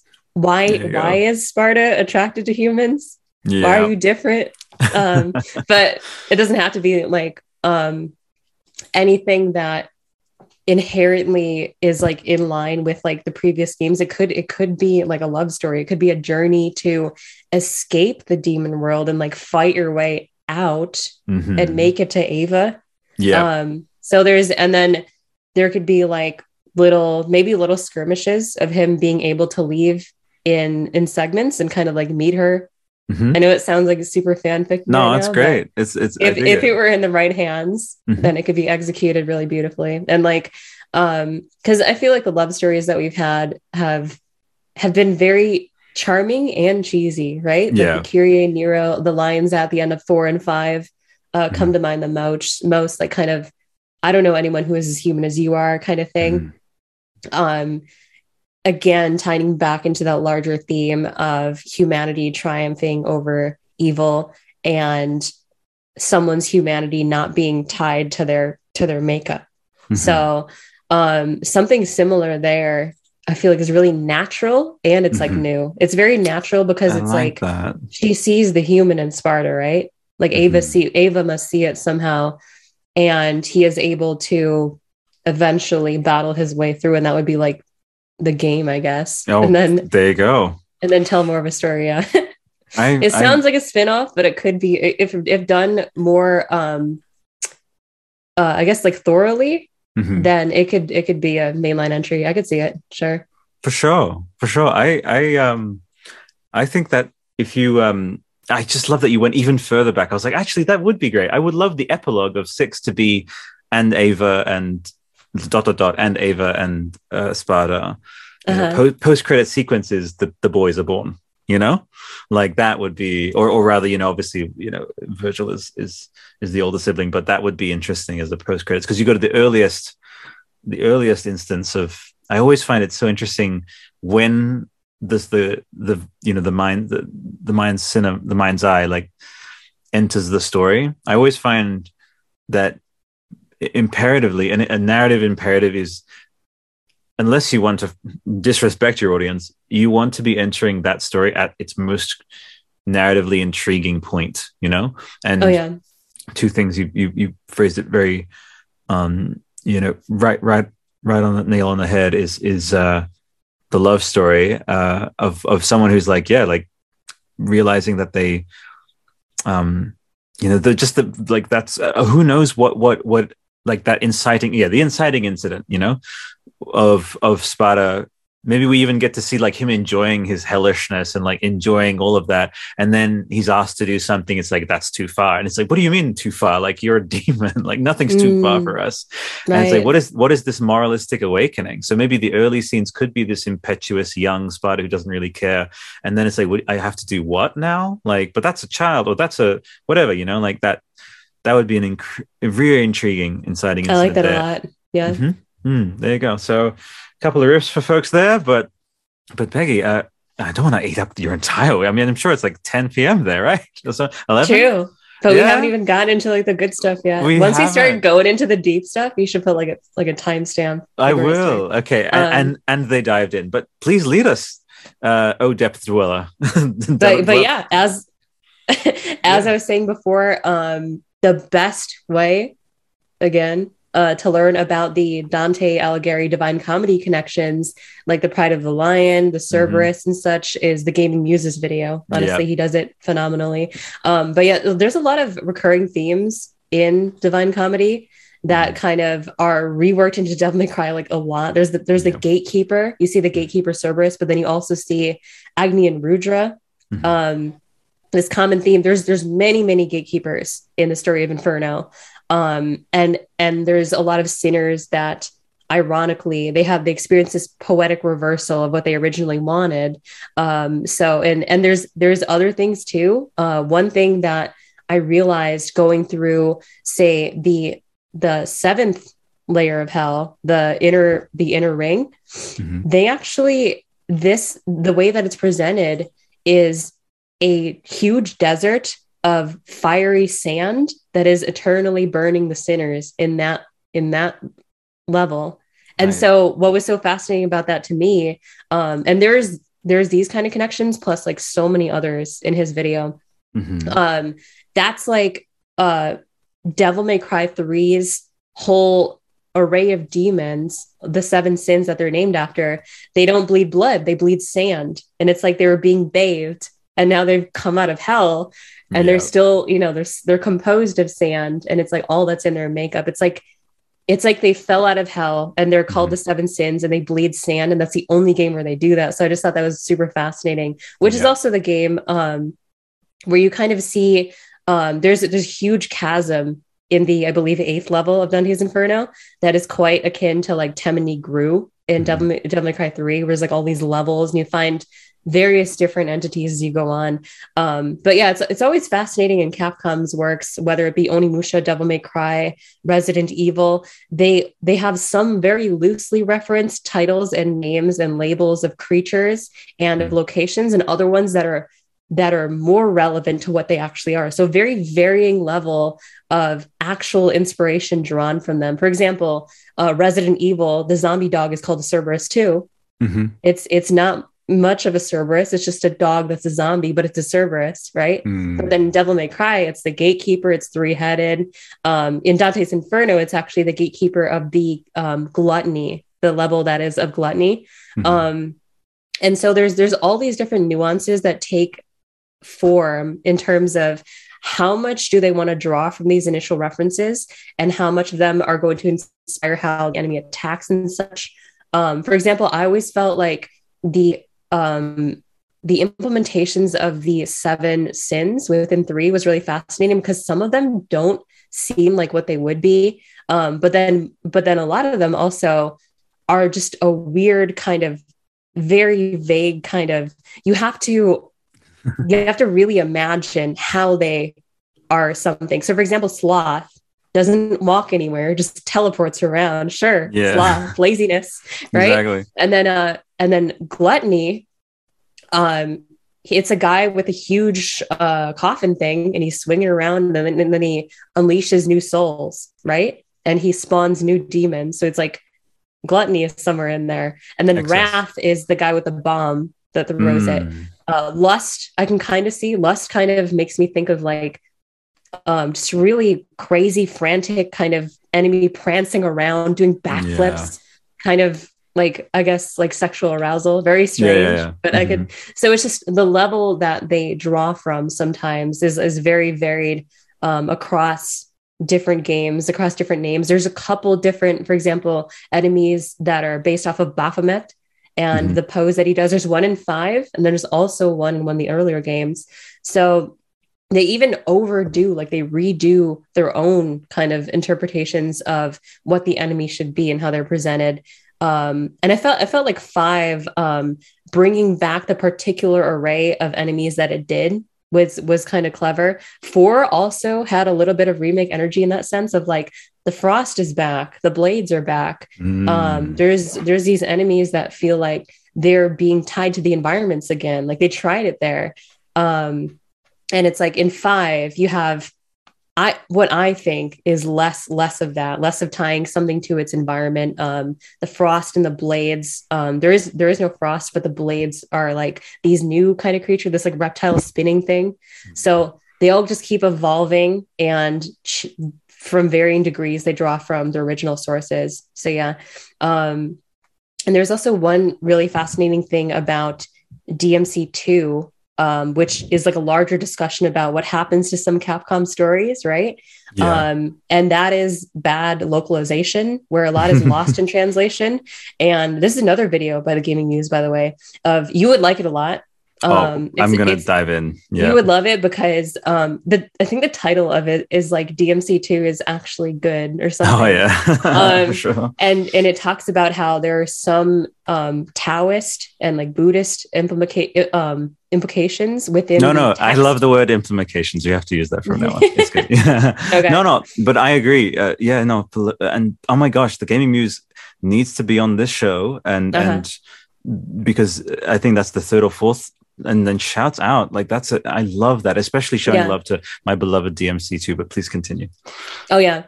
But yeah, there's a lot lost in translation there. Those little messages in DMC2 before you start the mission, they're there in 3 too, but in 3 they're just generic, right? Yeah. In 2 they actually meant something, but they were translated in a way that kind of really muffled what the original meaning was. And so, like a lot of Resident Evil games, especially like Revelations 2, a lot of the meaning is lost with the localization. And then going back to the original Japanese lines reveals a lot about what the initial kind of thematic relevance would have been. And that is also true for some of DMC2. I don't think there's not quite as much in line with like a direct source, such as like 1 for like bits of like Dante's Inferno, and 5 for like Blake and such, but there is still something there that I felt like would have really elevated the game, and I feel like that's the game that would have needed it anyway. So totally. But yeah, so I guess we could move on, talk a little bit about how like Milton and his whole, like, we could do like a little bit of a mini history lesson of like to talk about how we could talk about Milton first, and then kind of go into Blake and see how like Blake drew from like different thinkers of multiple periods. One of them being Immanuel Kant, another one being Emanuel Swedenborg. And so with Emanuel Swedenborg, he has a concept that could be described as the entire heaven resembles one man. So every society of heaven resembles a man in lesser form. And And so this kind of led on to Blake's concept of Albion, and how, so Albion is actually this part of Blake's mythos that is like the initial being that was there before anything. And it was then divided into the 4 Zoas. And that is something that is like um, a reconfiguration, a reinvention of the Father, Son, and the Holy Ghost and Satan. So those Oh my four that lord. yeah, that actually comes from the initial Albion. And so thinkers like Kant and Swedenborg had this philosophy that man already knows what is good and bad. He has morality, and then Blake took that further and said that if God is everything including man, then man is everything including heaven and hell. And then this is where he started to pull more from Milton. And Milton believes that heaven and hell, and the greatest heaven, the greatest hell are internal. And a lot of them Absolutely. are amplified by our own delusions. So we could have all of the material gain and wealth and luxury in the entire world, but we could still be miserable. We could still be in hell, or we could be suffering through the greatest adversity and we could still see ourselves in heaven. Thus, his famous line, "The mind is its own place, and in itself can make a heaven of hell or a hell of heaven." And so our capacity for self-delusion is limitless, which is kind of where you see little bits of like Milton also in Virgil's Mhm. story, because everything in Virgil's story is based off of that one crucial incident, the night or the day rather, that Mm. his mother was brutally murdered and he was impaled by the demon's blades, which then has all sorts of implications for Blake's, all sorts of tie-ins within Blake's poetry, especially within his book, Songs of Innocence and Experience. And Mm. so where Milton has this idea that we have paradise and fall, we have these two states, but within our internal mind is the reality of those states. That's where they are actually amplified or reduced to whatever capacity that we can. And then Blake takes this paradise and fall concept, and he's very heavily inspired by it. And he has two states of interpretation, this mode of duality, and it's innocence and experience. So paradise, fall, innocence, experience. And these are all like classical romantic ideas of Mhm. reinventing the original Christian Bible and painting Satan as a different figure than he was, um, allowing people to see Satan as heroic, ambitious, clever. We're getting Um, close to talking about Jung, my friend. no, yeah, We really are, because that was definitely in his latter life. He says, I was analyzing, I was looking at satyrs and centaurs and all these other like figures from folklore, but also Satan himself, and I was like, I was psychoanalyzing them and discovering their different sides, and that's why Blake was iconoclastic in that way, and Milton in some sense too, by humanizing. And I mean, what is Devil May Cry if not a humanization? Devil May of Cry. devils. Yeah. That's what it A is. humanization of a complete subversion of our Mm-hmm. conventional expectations of what evil creatures and Satan and the devil should be. It's It's in all the about title. subverting that. It's about making the evil present within humans. Arkham is like the classic example. Making the good come out in the devils, Mm-hmm. and kind of just spinning all those around. And Blake thought that was genius that Milton Yeah. did that. And that's why he was just so inspired to create works such as The Marriage of Heaven and Hell, which is obviously extremely problematic for the Anglican Church. And as was most of his work, he was like every romantic. Blake was very hell bent on originality. And Yeah. his guiding principle was that I must create a system or be enslaved by another man's. I will Mm-hmm. not reason and compare. I must create. And so all of this reinvention and My all heart. of these subversions of conventional, what is a god, what is a devil, who is Satan, and how do they govern the way that we live our Mm. lives, are all being challenged. All of these traditional ideas are being attacked and dismantled by these romantics who feel like their own discovery of truth, usually in nature, because they love Mm-hmm. nature. They think nature is the one thing that, especially Blake, felt that nature is proof that not everything was made by man. Everything in Absolutely. nature is the igniting of a divine spark of man meeting God. And so in nature, you could find truth. And in his truth, it was, taking all of these traditional ideas, the Garden of Eden, the Holy Ghost, Father, Son, Satan, and creating his own mythos. Pantheon, yeah.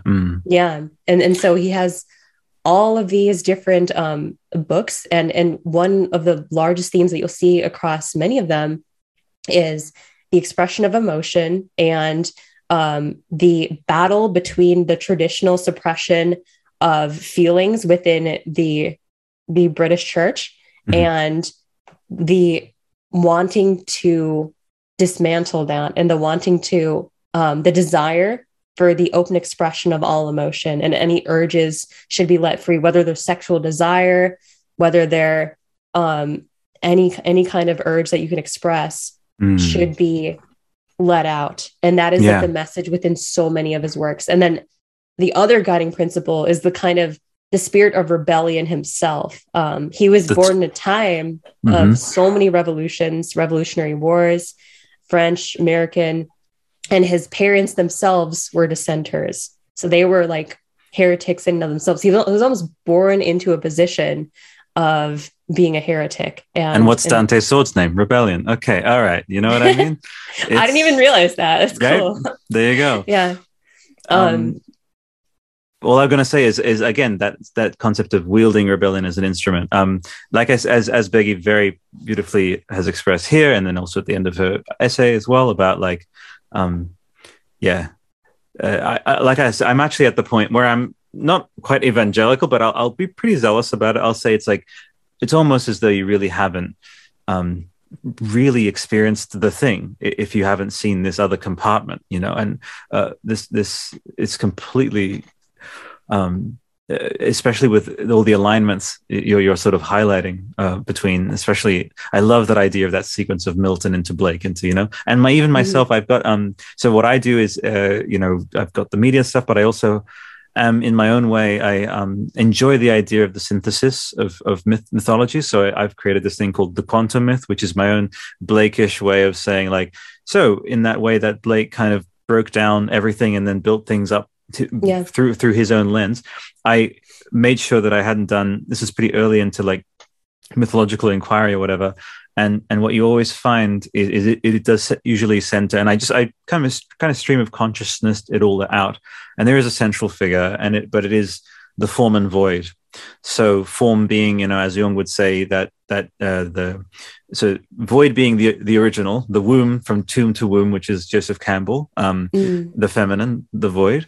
And then the masculine that enters into that, the light that sparks, right? That creates light, which is basically egg and sperm kind of thing, right? Imagery. Right. It all comes down to ones and zeros, That's why planet Earth, shaped like a zero, should be, this isn't like white knighting, but I just think we should have way more women leaders, because it's like the planet itself is female shaped. So anyway, and so then I, in my own way, like what you do sense though, is that idea of a one and then splitting into a two, and then see that pantheon of Father, Son, Holy Spirit, Ghost.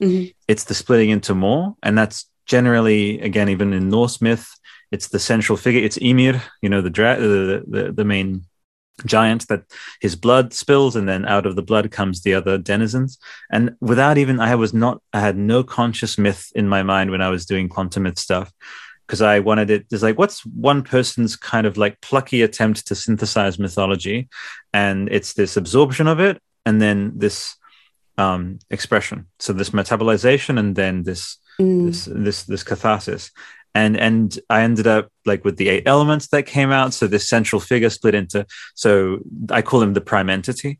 The prime entity splits into two: form and void. Form and void they find kinship in each other because they are the polarities of each other. So they are the furthest thing from each other, and yet because they are the furthest thing from each other, they are similar because they are both extremes, and that's so much there with why Satan was cast from heaven, all this like stuff that I ended up finding. But this is stuff, Beggy, that like is in the seat of the human like atoms, like it's in our regardless of barriers of culture or geographic location and history. It's like that's why it is this stuff that is all permeating, you know. And that's what I so love about what we're going to dive into. You basically outlined like the show. Like when you went into all of Yeah. that, it's like, well, that's it. Like, thank you. Wait, Mhm. it's literally what I want this entire show to be is, and we have to obviously, if you could confirm so that it's in recorded form, I'm sure maybe hopefully the answer is yes. But would you definitely be jumping back like to dive into this Sure. stuff? Like, Yeah. I could fuck talk. yes, hell yeah. Am I right? Like semi like scholarly academic, but then having a bunch of fun, but then elucidating and eruditing and edifying, excuse me, um, erudition through erudite people like yourself. Fuck yeah! Oh my gosh. So yeah, have you ever? Because you're a writer, right? And like, oh my god, I can't believe we didn't talk about it. Please dive into what you're writing about, my friend. I know you said some horror stuff, but My novel. yeah, well, of course, like and everything. So you're Sure. writing of all kinds. Go. Okay, so this is a story that actually came about from multiple weird, not weird, I guess, just Mm-hmm. a couple of urgent happenings in my life, Mm-hmm. as well as a lot of the folklore that I already am very well versed in and I enjoy very much. Namely, there is some Slavic folklore built into this, and there's also some Japanese folklore, and kind of reinventing those in a fashion that appeals to people that would read any horror novel nowadays. So it Mm-hmm. kind of brings those elements to the modern day, and it shows how they could kind of reappear in a new form. And so the premise is that there's this entity, that's all I'm going to call it, Mm-hmm. and it operates in a very particular fashion. It has a way of reproducing, and it's very particular. Ooh, So it kind of makes its way through the food chain through ingestion and digestion. So nice. initially there will be plants that are consumed by, say, cows, right? Mm-hmm. And then there will be cows that are slaughtered on a farm, and Mm-hmm. then the people will eat those cows. And so through all of these different organisms, this entity will birth its children, but it will act as one kind of mind. And it Mm. has the ability, much like the Oni, to actually take whatever guise it wants. It could change into whatever gender, it could change into whatever face, and act in the human world because it is supremely intelligent. And so I could tell you something that would kind of spoil Go. it, but That's okay. Go okay, for it. sure. Yep. Um, so in a sense, there is a man who is Mm-hmm. a very high seat in a university. It's very well respected. And he has a lot of different works on the paranormal and different entities that he has tried to bring to light in this university. And this creature actually, in contact with this man, is able to usurp him from his own body.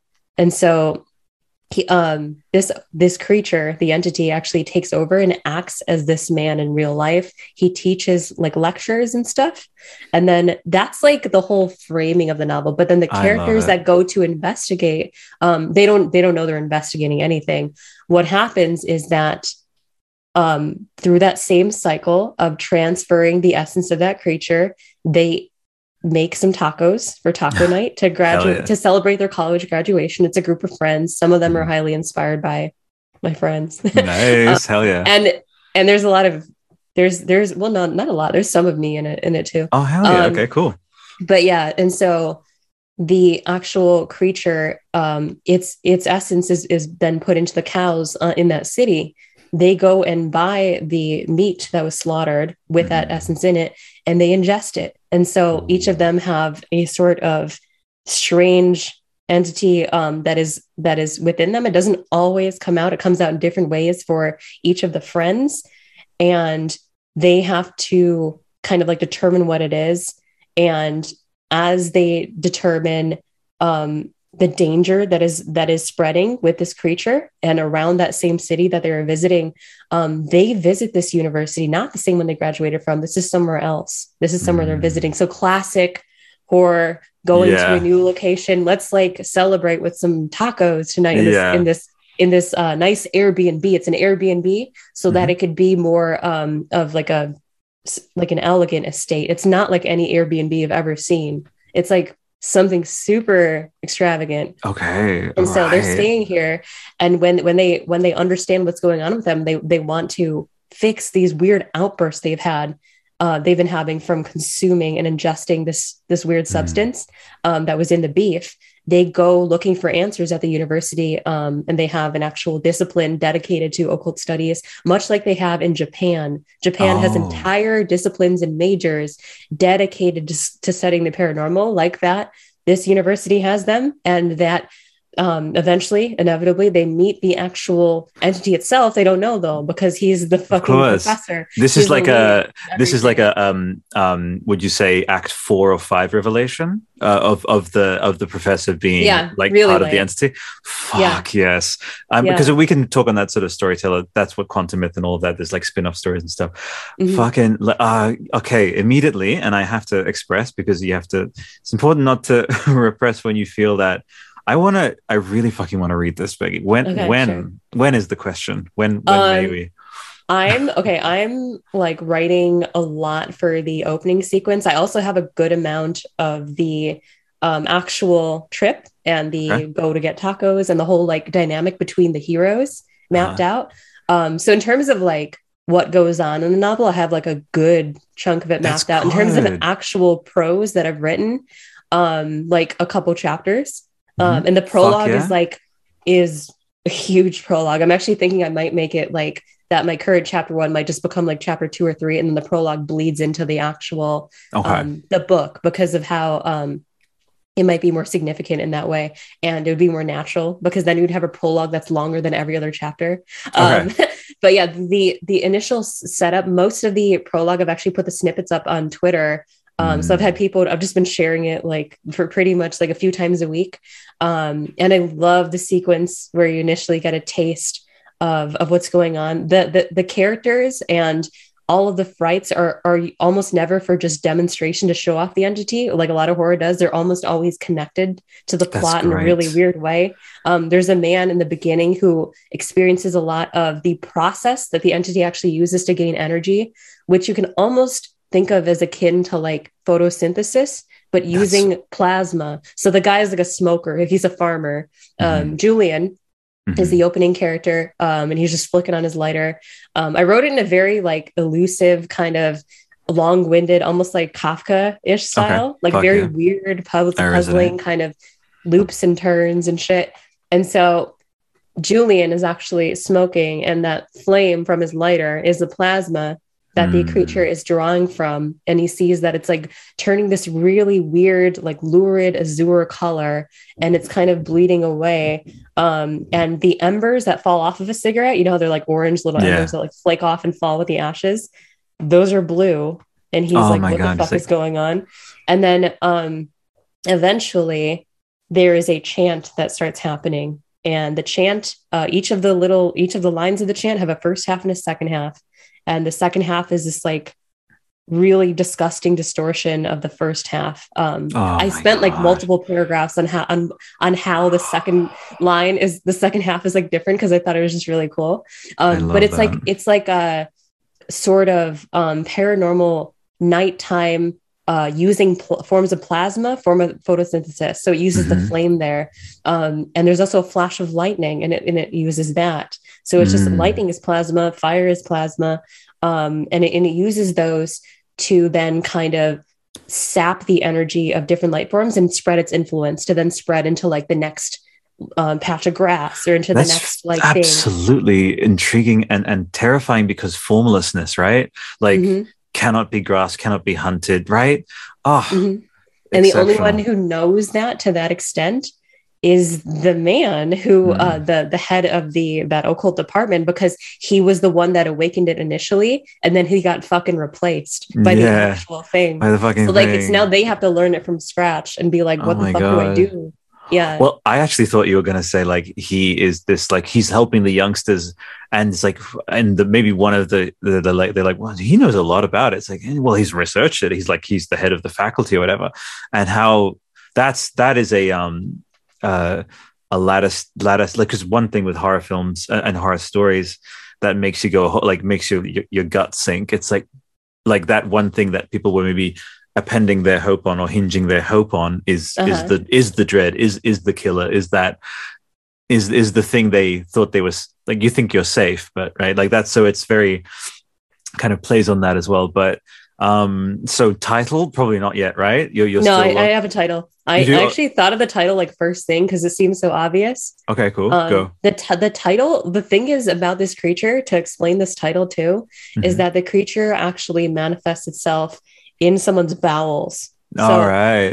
After the plant phase, after a plant is ingested by an animal, the animal has the entity within its intestines, its large intestine.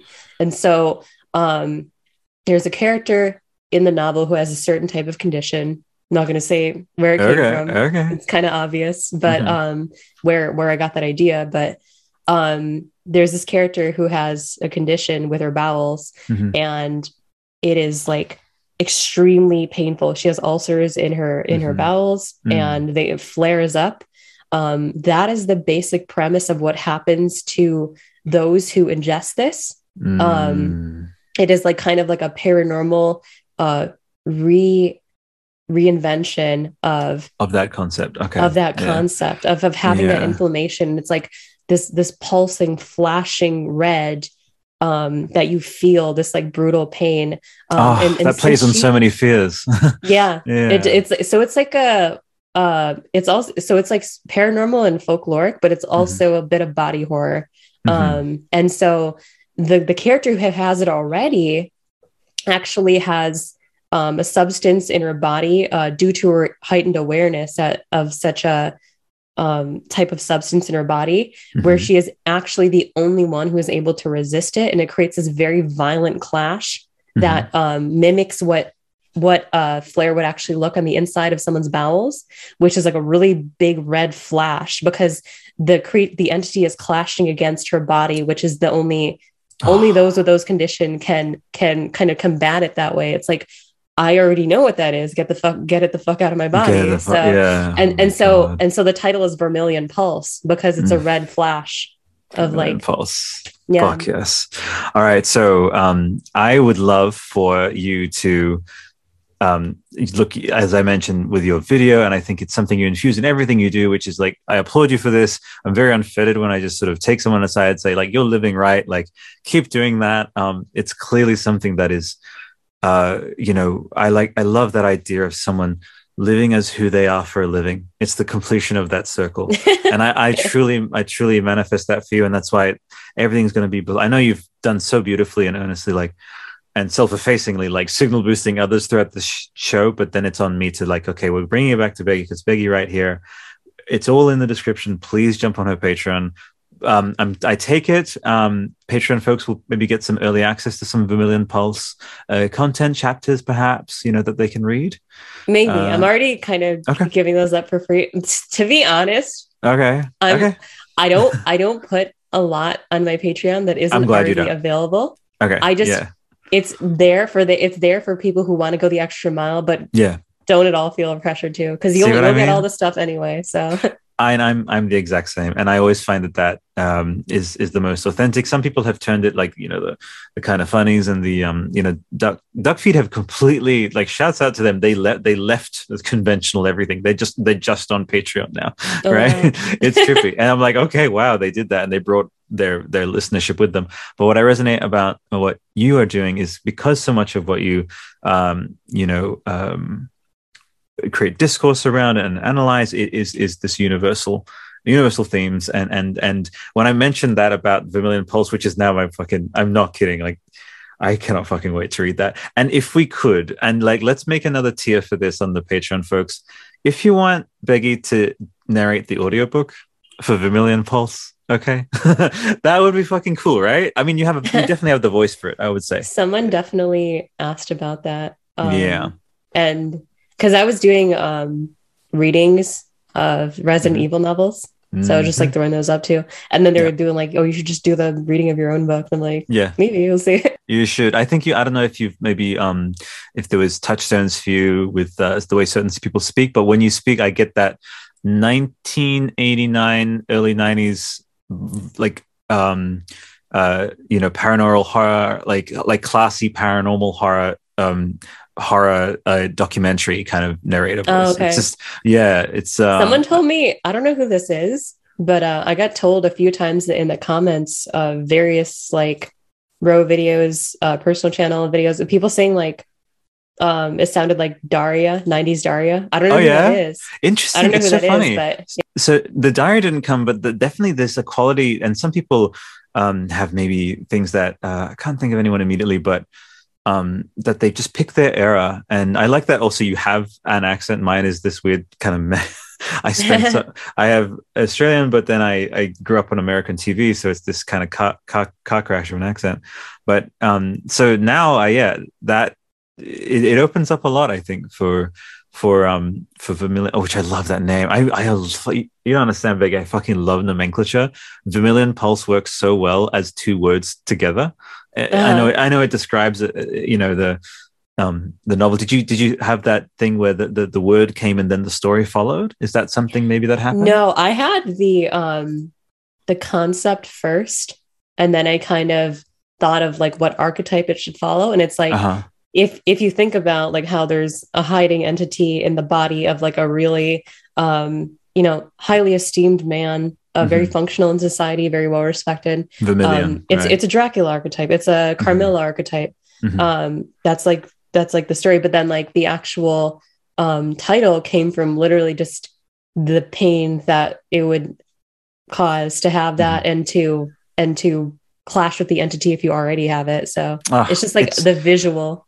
it follows in that tradition, which I love. Of it's an enigmatic title, but then by the end of the story, you realize, like for example, like The Ring, you realize like that's what it's referring to when she would. Have you seen The Ring? Of course you I have, have. yeah. When she looks up, what she saw is a ring. Like, and I've always found that idea of that particular, shiver that you get of realizing what the title meant Oh, I love that. I know. at a certain point in the story. It's what a gift. Also, this is I already suspected there'd be kinship and resonance. Like throughout the course of this, like almost fucking coming on maybe 3 hours conversation. Mm. Seriously, like levels upon levels of like absolute gratitude. Like I swear, like I've already friends in that kind of e-verse and the sort of like written stuff, but like absolute like just stoked. Like and like very glad to count myself as a friend of yourself. And you're Mhm. definitely like whatever, like honorary, come to Australia, all of that, like that all applies if you're ever planning.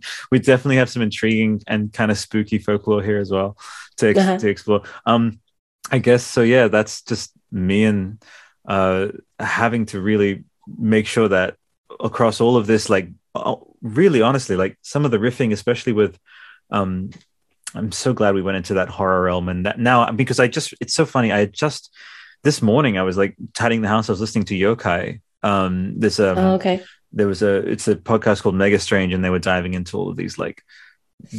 I just had the whole Onibaba story explained to me, which is Mm, she's such a fascinating yokai, and I was like, mm, I actively had the thought of like, why don't we have like the Onibaba series because like across that entire span, like she could have been this central kind of figure to so many. I love the idea of horror that's just been there forever and will continue to be there forever. oh, I know. That unresolvable, nightmarish thing that it's like you'll never kill it, right? And I'm Yeah. assuming I don't want to assume, but I just think as something so almost non corporeal, like formless terror is tough because you move away from that anthropomorphism, which some people are like, well, that's the easiest kind of way to kind of get people is if you have the monster at eye level kind of thing. But I've always Mhm. been so intrigued by the sort of the new frontier of and I just love now I'm thinking about what does that thing, if it's inside you, what does it do to your mind? Like what does it Oh, make yeah. you see? And that's why I immediately think of like interpretations visually with Vermilion Pulse 2032 in some director kind of wants, and make sure you got like that's a fucking great conceit for a novel. It really is. And when you're even just hearing about the premise of a novel and it's immediately summoning visuals, because you are a visual person yourself with like the films and the game. I love visually informed and eclectically informed horror. Like, and so now, I mean, that launches a whole thing, because in about like a month or so ago, I was like, fuck it, I love horror. I know I want to discuss this. So I started, like, now it's you're probably going to get some of the, because I'm sure you've been followed by a couple of the network accounts. Yeah. So I call it the fleet. So just the horror films in general, which I want to discuss because of all the immensely additive and worthwhile things to launch off of, because horror and games actually had a similar evolution where we moved away from thinking of them as this base kind of thing, and now they're getting pretty like sophisticated and really interesting and stuff. So I think they're sort of siblings in a way. Do you have any riffs on that? Yeah. It's this idea, this is something like really central to the Edo period of Japan, but it's like the idea of sharing stories and then having that story kind of evolve over time, kind of like theater, be retold and such. There was something in, this is a great book of yokai, by the way. It's literally called The Book of Yokai by Michael Foster. It's amazing. It reveals a lot about how these stories have proliferated over the years. And they have a practice in the Edo period of Japan called the Hyaku Monogatari, which is Night of 100 Stories. And there's a bunch of participants in a room, more than 100, right? Because there had to be some left. And by left, I mean that they light 100 andon, which I don't know if I'm pronouncing that right. It's like a type of lighting thing, like a lantern, Japanese lantern kind of thing. Cozy. Yeah. And so they light 100 of them. What everyone does when they play this game is they tell one scary story, one individual account. It could be folkloric, it could be from the past, whatever. They and then after telling the account, they blow out that that lamp thing, and then they leave the room. And then after 100 stories have been told, whoever is left in the room is deeply, frightened, because they feel that the paranormal have this elevated ability to kind of like just seep and bleed into the real life. And it is very exciting for them. So that the sharing of horror stories over time, and kind of how games have like really evolved with the narrative aspect, because everything now competes with like books and movies, like whether you have like games, whether you have like interactive mediums, the desire to tell a story well and the need to succeed commercially is like greater than it has ever been. So like at the same rate that like horror is getting more sophisticated and stories are being shared and kind of like mixed, and like different stories are becoming like amalgams of different folklore, like what I'm trying to do, and what so many other people, have looked at as well. You see this evolution of like storytelling across like so many mediums. And it's like, I mean, it is really cool to see, because then you get to see, it's kind of like the same way that I like to like reverse engineer someone's like inspirations to do something. I like to kind of look at like the meaning behind many of like films, and how much of that pertains to like the base material. For example, like Midsummer. How much of that actually pertains to the festival in Sweden, which I have read about like very extensively and researched since then, because I'm very fascinated by paganism and the 8 Sabbaths. So things like that are just gateways into like real life influences, make you appreciate them more, like no matter what medium they're presented in. Okay, so like I said, I feel like I've met a deep kindred spirit here. Seriously, like that was speaking entirely my language. Okay, so had to say that. You also would heavily resonate with Robert Eggers, and we do the A24 community podcast as well. He said it's titled The Witch, a New England Folktale. Oh, I love that. Yeah. Have you seen that film? Oh, I love it so deeply. Ready? Boo. Oh my God, oh my fucking God. Can't handle that film. And he said, like, when I was researching it, and he went into the accounts, like he would go to, as like, my fiance says it in her studies too, it's primary source. Like you, Beggy, exemplify why I'm interested in games in so many ways, which is if if we don't see things as invitations, as doors into the deeper level of something, then what are we doing? We're just sort of just partying on the surface. It's like, no, take your lamp and your torch with me and let's go into the catacombs. Exactly. Let's fucking go deeper and deeper and deeper, because it is an endless. Like, you can go forever. It doesn't end, in terms of influences, and also you bring yourself closer to it. It's more effective. You also gain to cherish the thing over many years, and I also quite love the idea of fan commentaries, because people who they see the thing and they do their own research and they bring their own unique perspective, of course, but it not only brings it closer to you emotionally and personally, but it brings it closer to the real world. So when you read some of the accounts, and he's like, yeah, sometimes I just went to these witch trial transcripts and I just lifted that dialogue for then these actors, Ralph Ineson and people to speak directly. And wow. Yeah, I know, right? And I've always found that idea of finding something intriguing and actually wanting to bring it closer through deeper inquiry, so you've basically auto-hired yourself for 7 other fucking podcasts on this goddamn show, Beggy. Seriously, we do literature, we do the horror stuff, the A24 specifically, because I think A24, someone made some artwork, Beggy. I'll show it in the Don't Be Lazy, Albert, in the edit right now. Okay. It is Marvel Cinemas, and they've got their own merits, but it's called The Battle for the Future of Cinema. And it's all the characters from A24 with Hereditary and Midsommar and The Witch facing off against Wonder Woman and whatever the fuck, all that kind of Marvel stuff. It's the battle for the future of cinema, because and I loved The Lighthouse so much, and I could easily there is enchantment in the light, and I could easily discuss did you watch The Green Knight, by the way, with Dev Patel? No. Ooh. I don't know what that is. So it's A24, and Dev Patel plays Sir Gawain, who is this very J.R. Tolkien did his own translation of it. So The Green Knight is this very interesting. I feel like I'll send you a thing in soon. But A24, okay. same studio as The Witch. It's a very strange book. It should have been destroyed. It survived and it has anonymous. No one knows who wrote it as well, which is also very interesting. And David Lowery created a fable about it.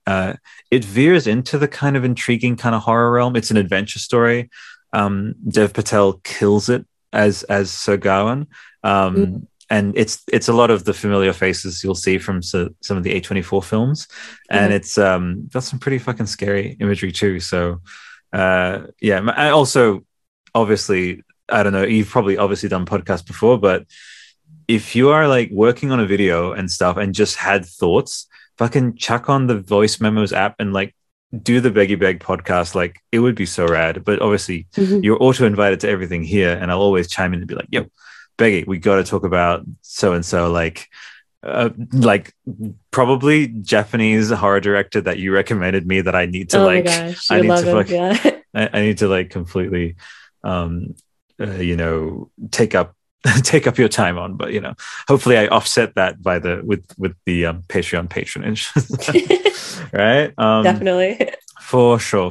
Well, so folks, I'm sure that when you tuned into this episode, you were not expecting this level of tangent exploring, eclecticism, which is absolutely, if you've known me for however long, that's exactly, it's the only reason I'm intrigued in this is I hate that horse blinders to everything else. I think it's always additive to go down tangent, and I'm so glad not only you followed me down tangents, but I followed you down more as well. Yeah, true. I mean, I'm down to, it says Devil May Cry podcast, but who cares? Absolutely, exactly. We're just meeting each other. We are meeting each other, exactly. So I'm very honored and very stoked as well. As soon as the faintest whisper, lady, of anything that we start to see of the long rumored Silent Hills, let's go, right? Let's talk about that, because that will be also very interesting to see how they move forward with that. If they do, we'll see. If they do, we'll see. If they ever do.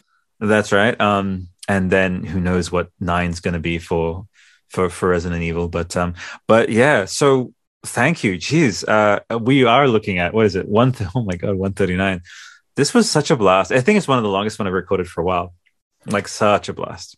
So Yeah, this is great. Like but I love how particularly like nice a lot of our interests like have yeah, kind of shown out to mhm. be similar For tonight. sure. And I love the level of nuance that you brought to like every part of the discussion. So yeah, Right back to you. thanks so much for inviting me. Like I was excited to do this a while back, like Me initially when we were first too. talking about, yeah. There was a lot going on. There was, yeah. But it was great that we got to meet and do this again. And for yeah, I think for what we kind of touched on for DMC was like was pretty cool. It was pretty Hmm. adequate. I feel like that plus like some of the supplemental material for like videos and such, plus this discussion would Hmm. like be really good for a lot of people. Hmm. And otherwise of just like brainstorming what the next theme could be, Sparta and such. Like that was great. So I really enjoyed Yeah. that. It Yeah. really was absolutely so like enlightening and Mhm. intriguing, and it launched all kinds of new concepts and areas that I hadn't explored before.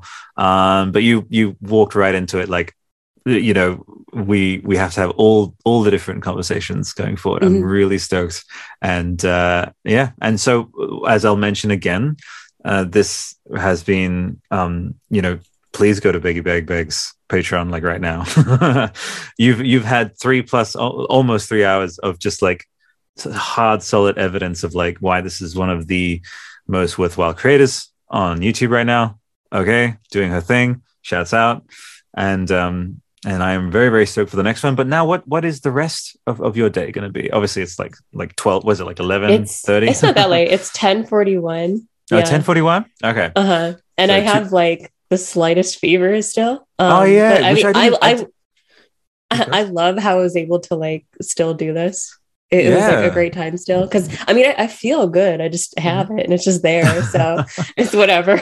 Well, But you need to do a LinkedIn course on like how to, I don't know, I somehow at no point thought that you were like is actually as soon as we click you're just going to start sneezing because you've been repressing it I've all just this been trying time. to mute and like sniffle and like drink water, Really, basically. all It this worked. time? I mean, Okay. yeah.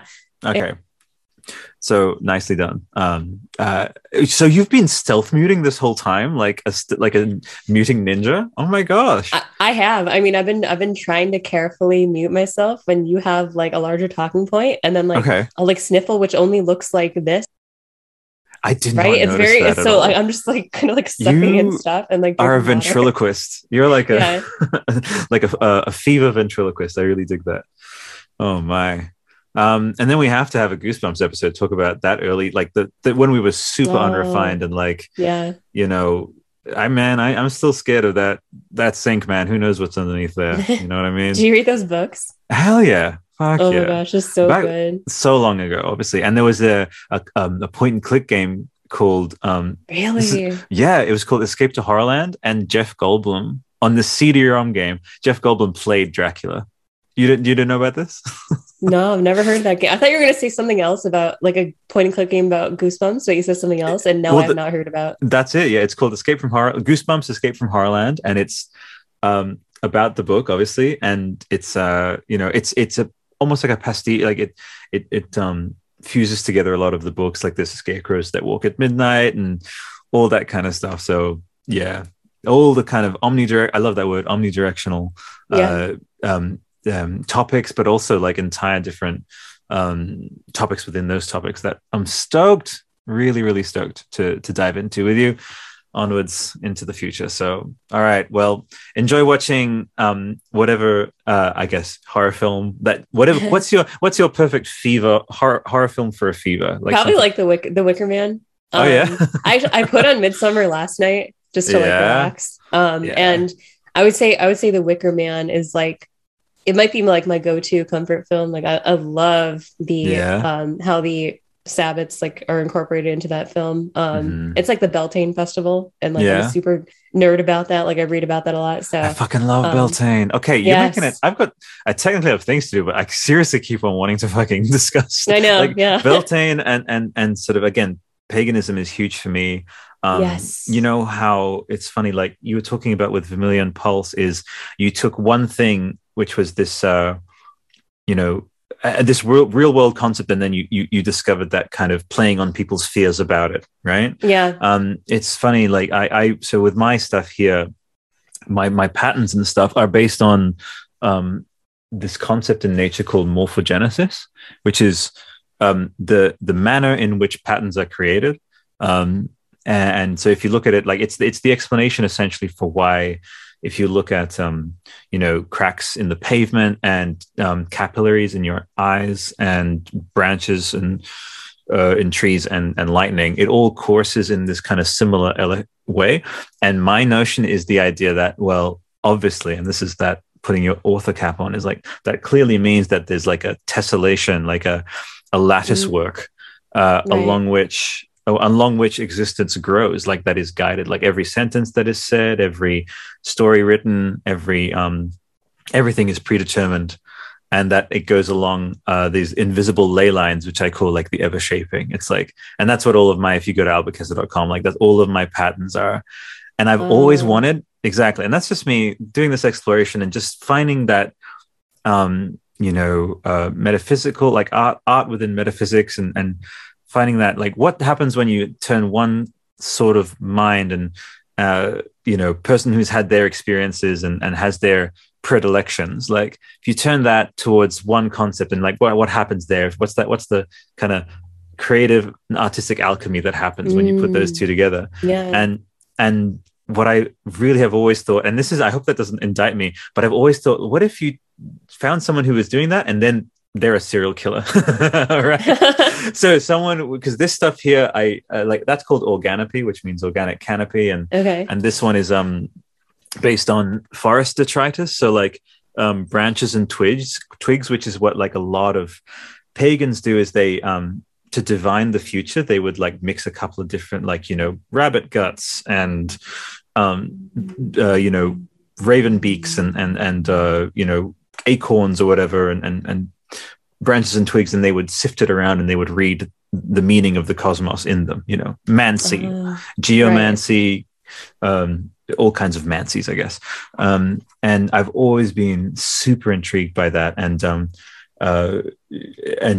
palmistry and all of that, like the divining. Basically, I always find is most effective in horror is when the horror aspect, the ruthlessness, the completely maybe existentially terrifying, brutal stuff, that's all like the byproduct of one person's pursuit for making sense of the world, and which is a bit of, have you seen season 1 of True Detective, right? No, I haven't seen that show. No. Okay, well, if I may, then I would highly recommend. Okay. Please do. I'm so glad I was so close. Please, it went down its own path with the other seasons, but that first season, especially if you enjoy, I can't say anything. I mean, if I say anything, then you'll start thinking about it. And I know how you like to go in with nothing. So yeah, usually, yeah. Yeah, okay. So I won't say anything, but please, it plays out like a long horror film. All I'll say is some of what I've said about making sense of the world. I love the idea of these horrible cannibal killers, whatever. Like, it's these projects that they're creating. These even in, you've seen Silence of the Lambs, right? Yeah, good. All of that horror and stuff. That's why psychology is so interesting. It's because it gives us this lens into like, oh well, that person who's making like a suit of skin, like they're just trying to heal from this mother wound, right? And so that itself is really, really something to be. I think that's probably why in the podcasting sphere, at least, some people do it pretty in a kind of hollow way. I first of all, another thing I'll say, I don't know if you've ever gotten direct props for this, but I hope that I can be maybe an avatar of gratitude, is you in your videos, you are at this register of voice when you speak, instead of being up here, right? Which is the algorithmic, like the algorithmic kind of like what they're trying to, generally people trying to shove you towards. And I just find your actual, like the higher stuff. Oh my God. And then I mean, look at like thumbnail conventions with the bulging eyes and all that. So I just want to say that you're finding success and your community and people resonating and forming and you can see with Row, which I'm so fucking stoked for you for. I think I expressed that, I just love that you have that integrity as a creator and that groundedness and relatability. So, and folks, she did that with a fever. 3 hours. I'm serious. So anyway, I seriously, we could riff forever, but I'm conscious of your time and like, let's definitely catch up like super soon. I have like all the links and stuff to send you, and then I'll edit this one as well. Huh? For sure. This sounds good. Yeah. But this is phenomenal. Thank you so much for inviting me. Thank you for expressing all of those sentiments.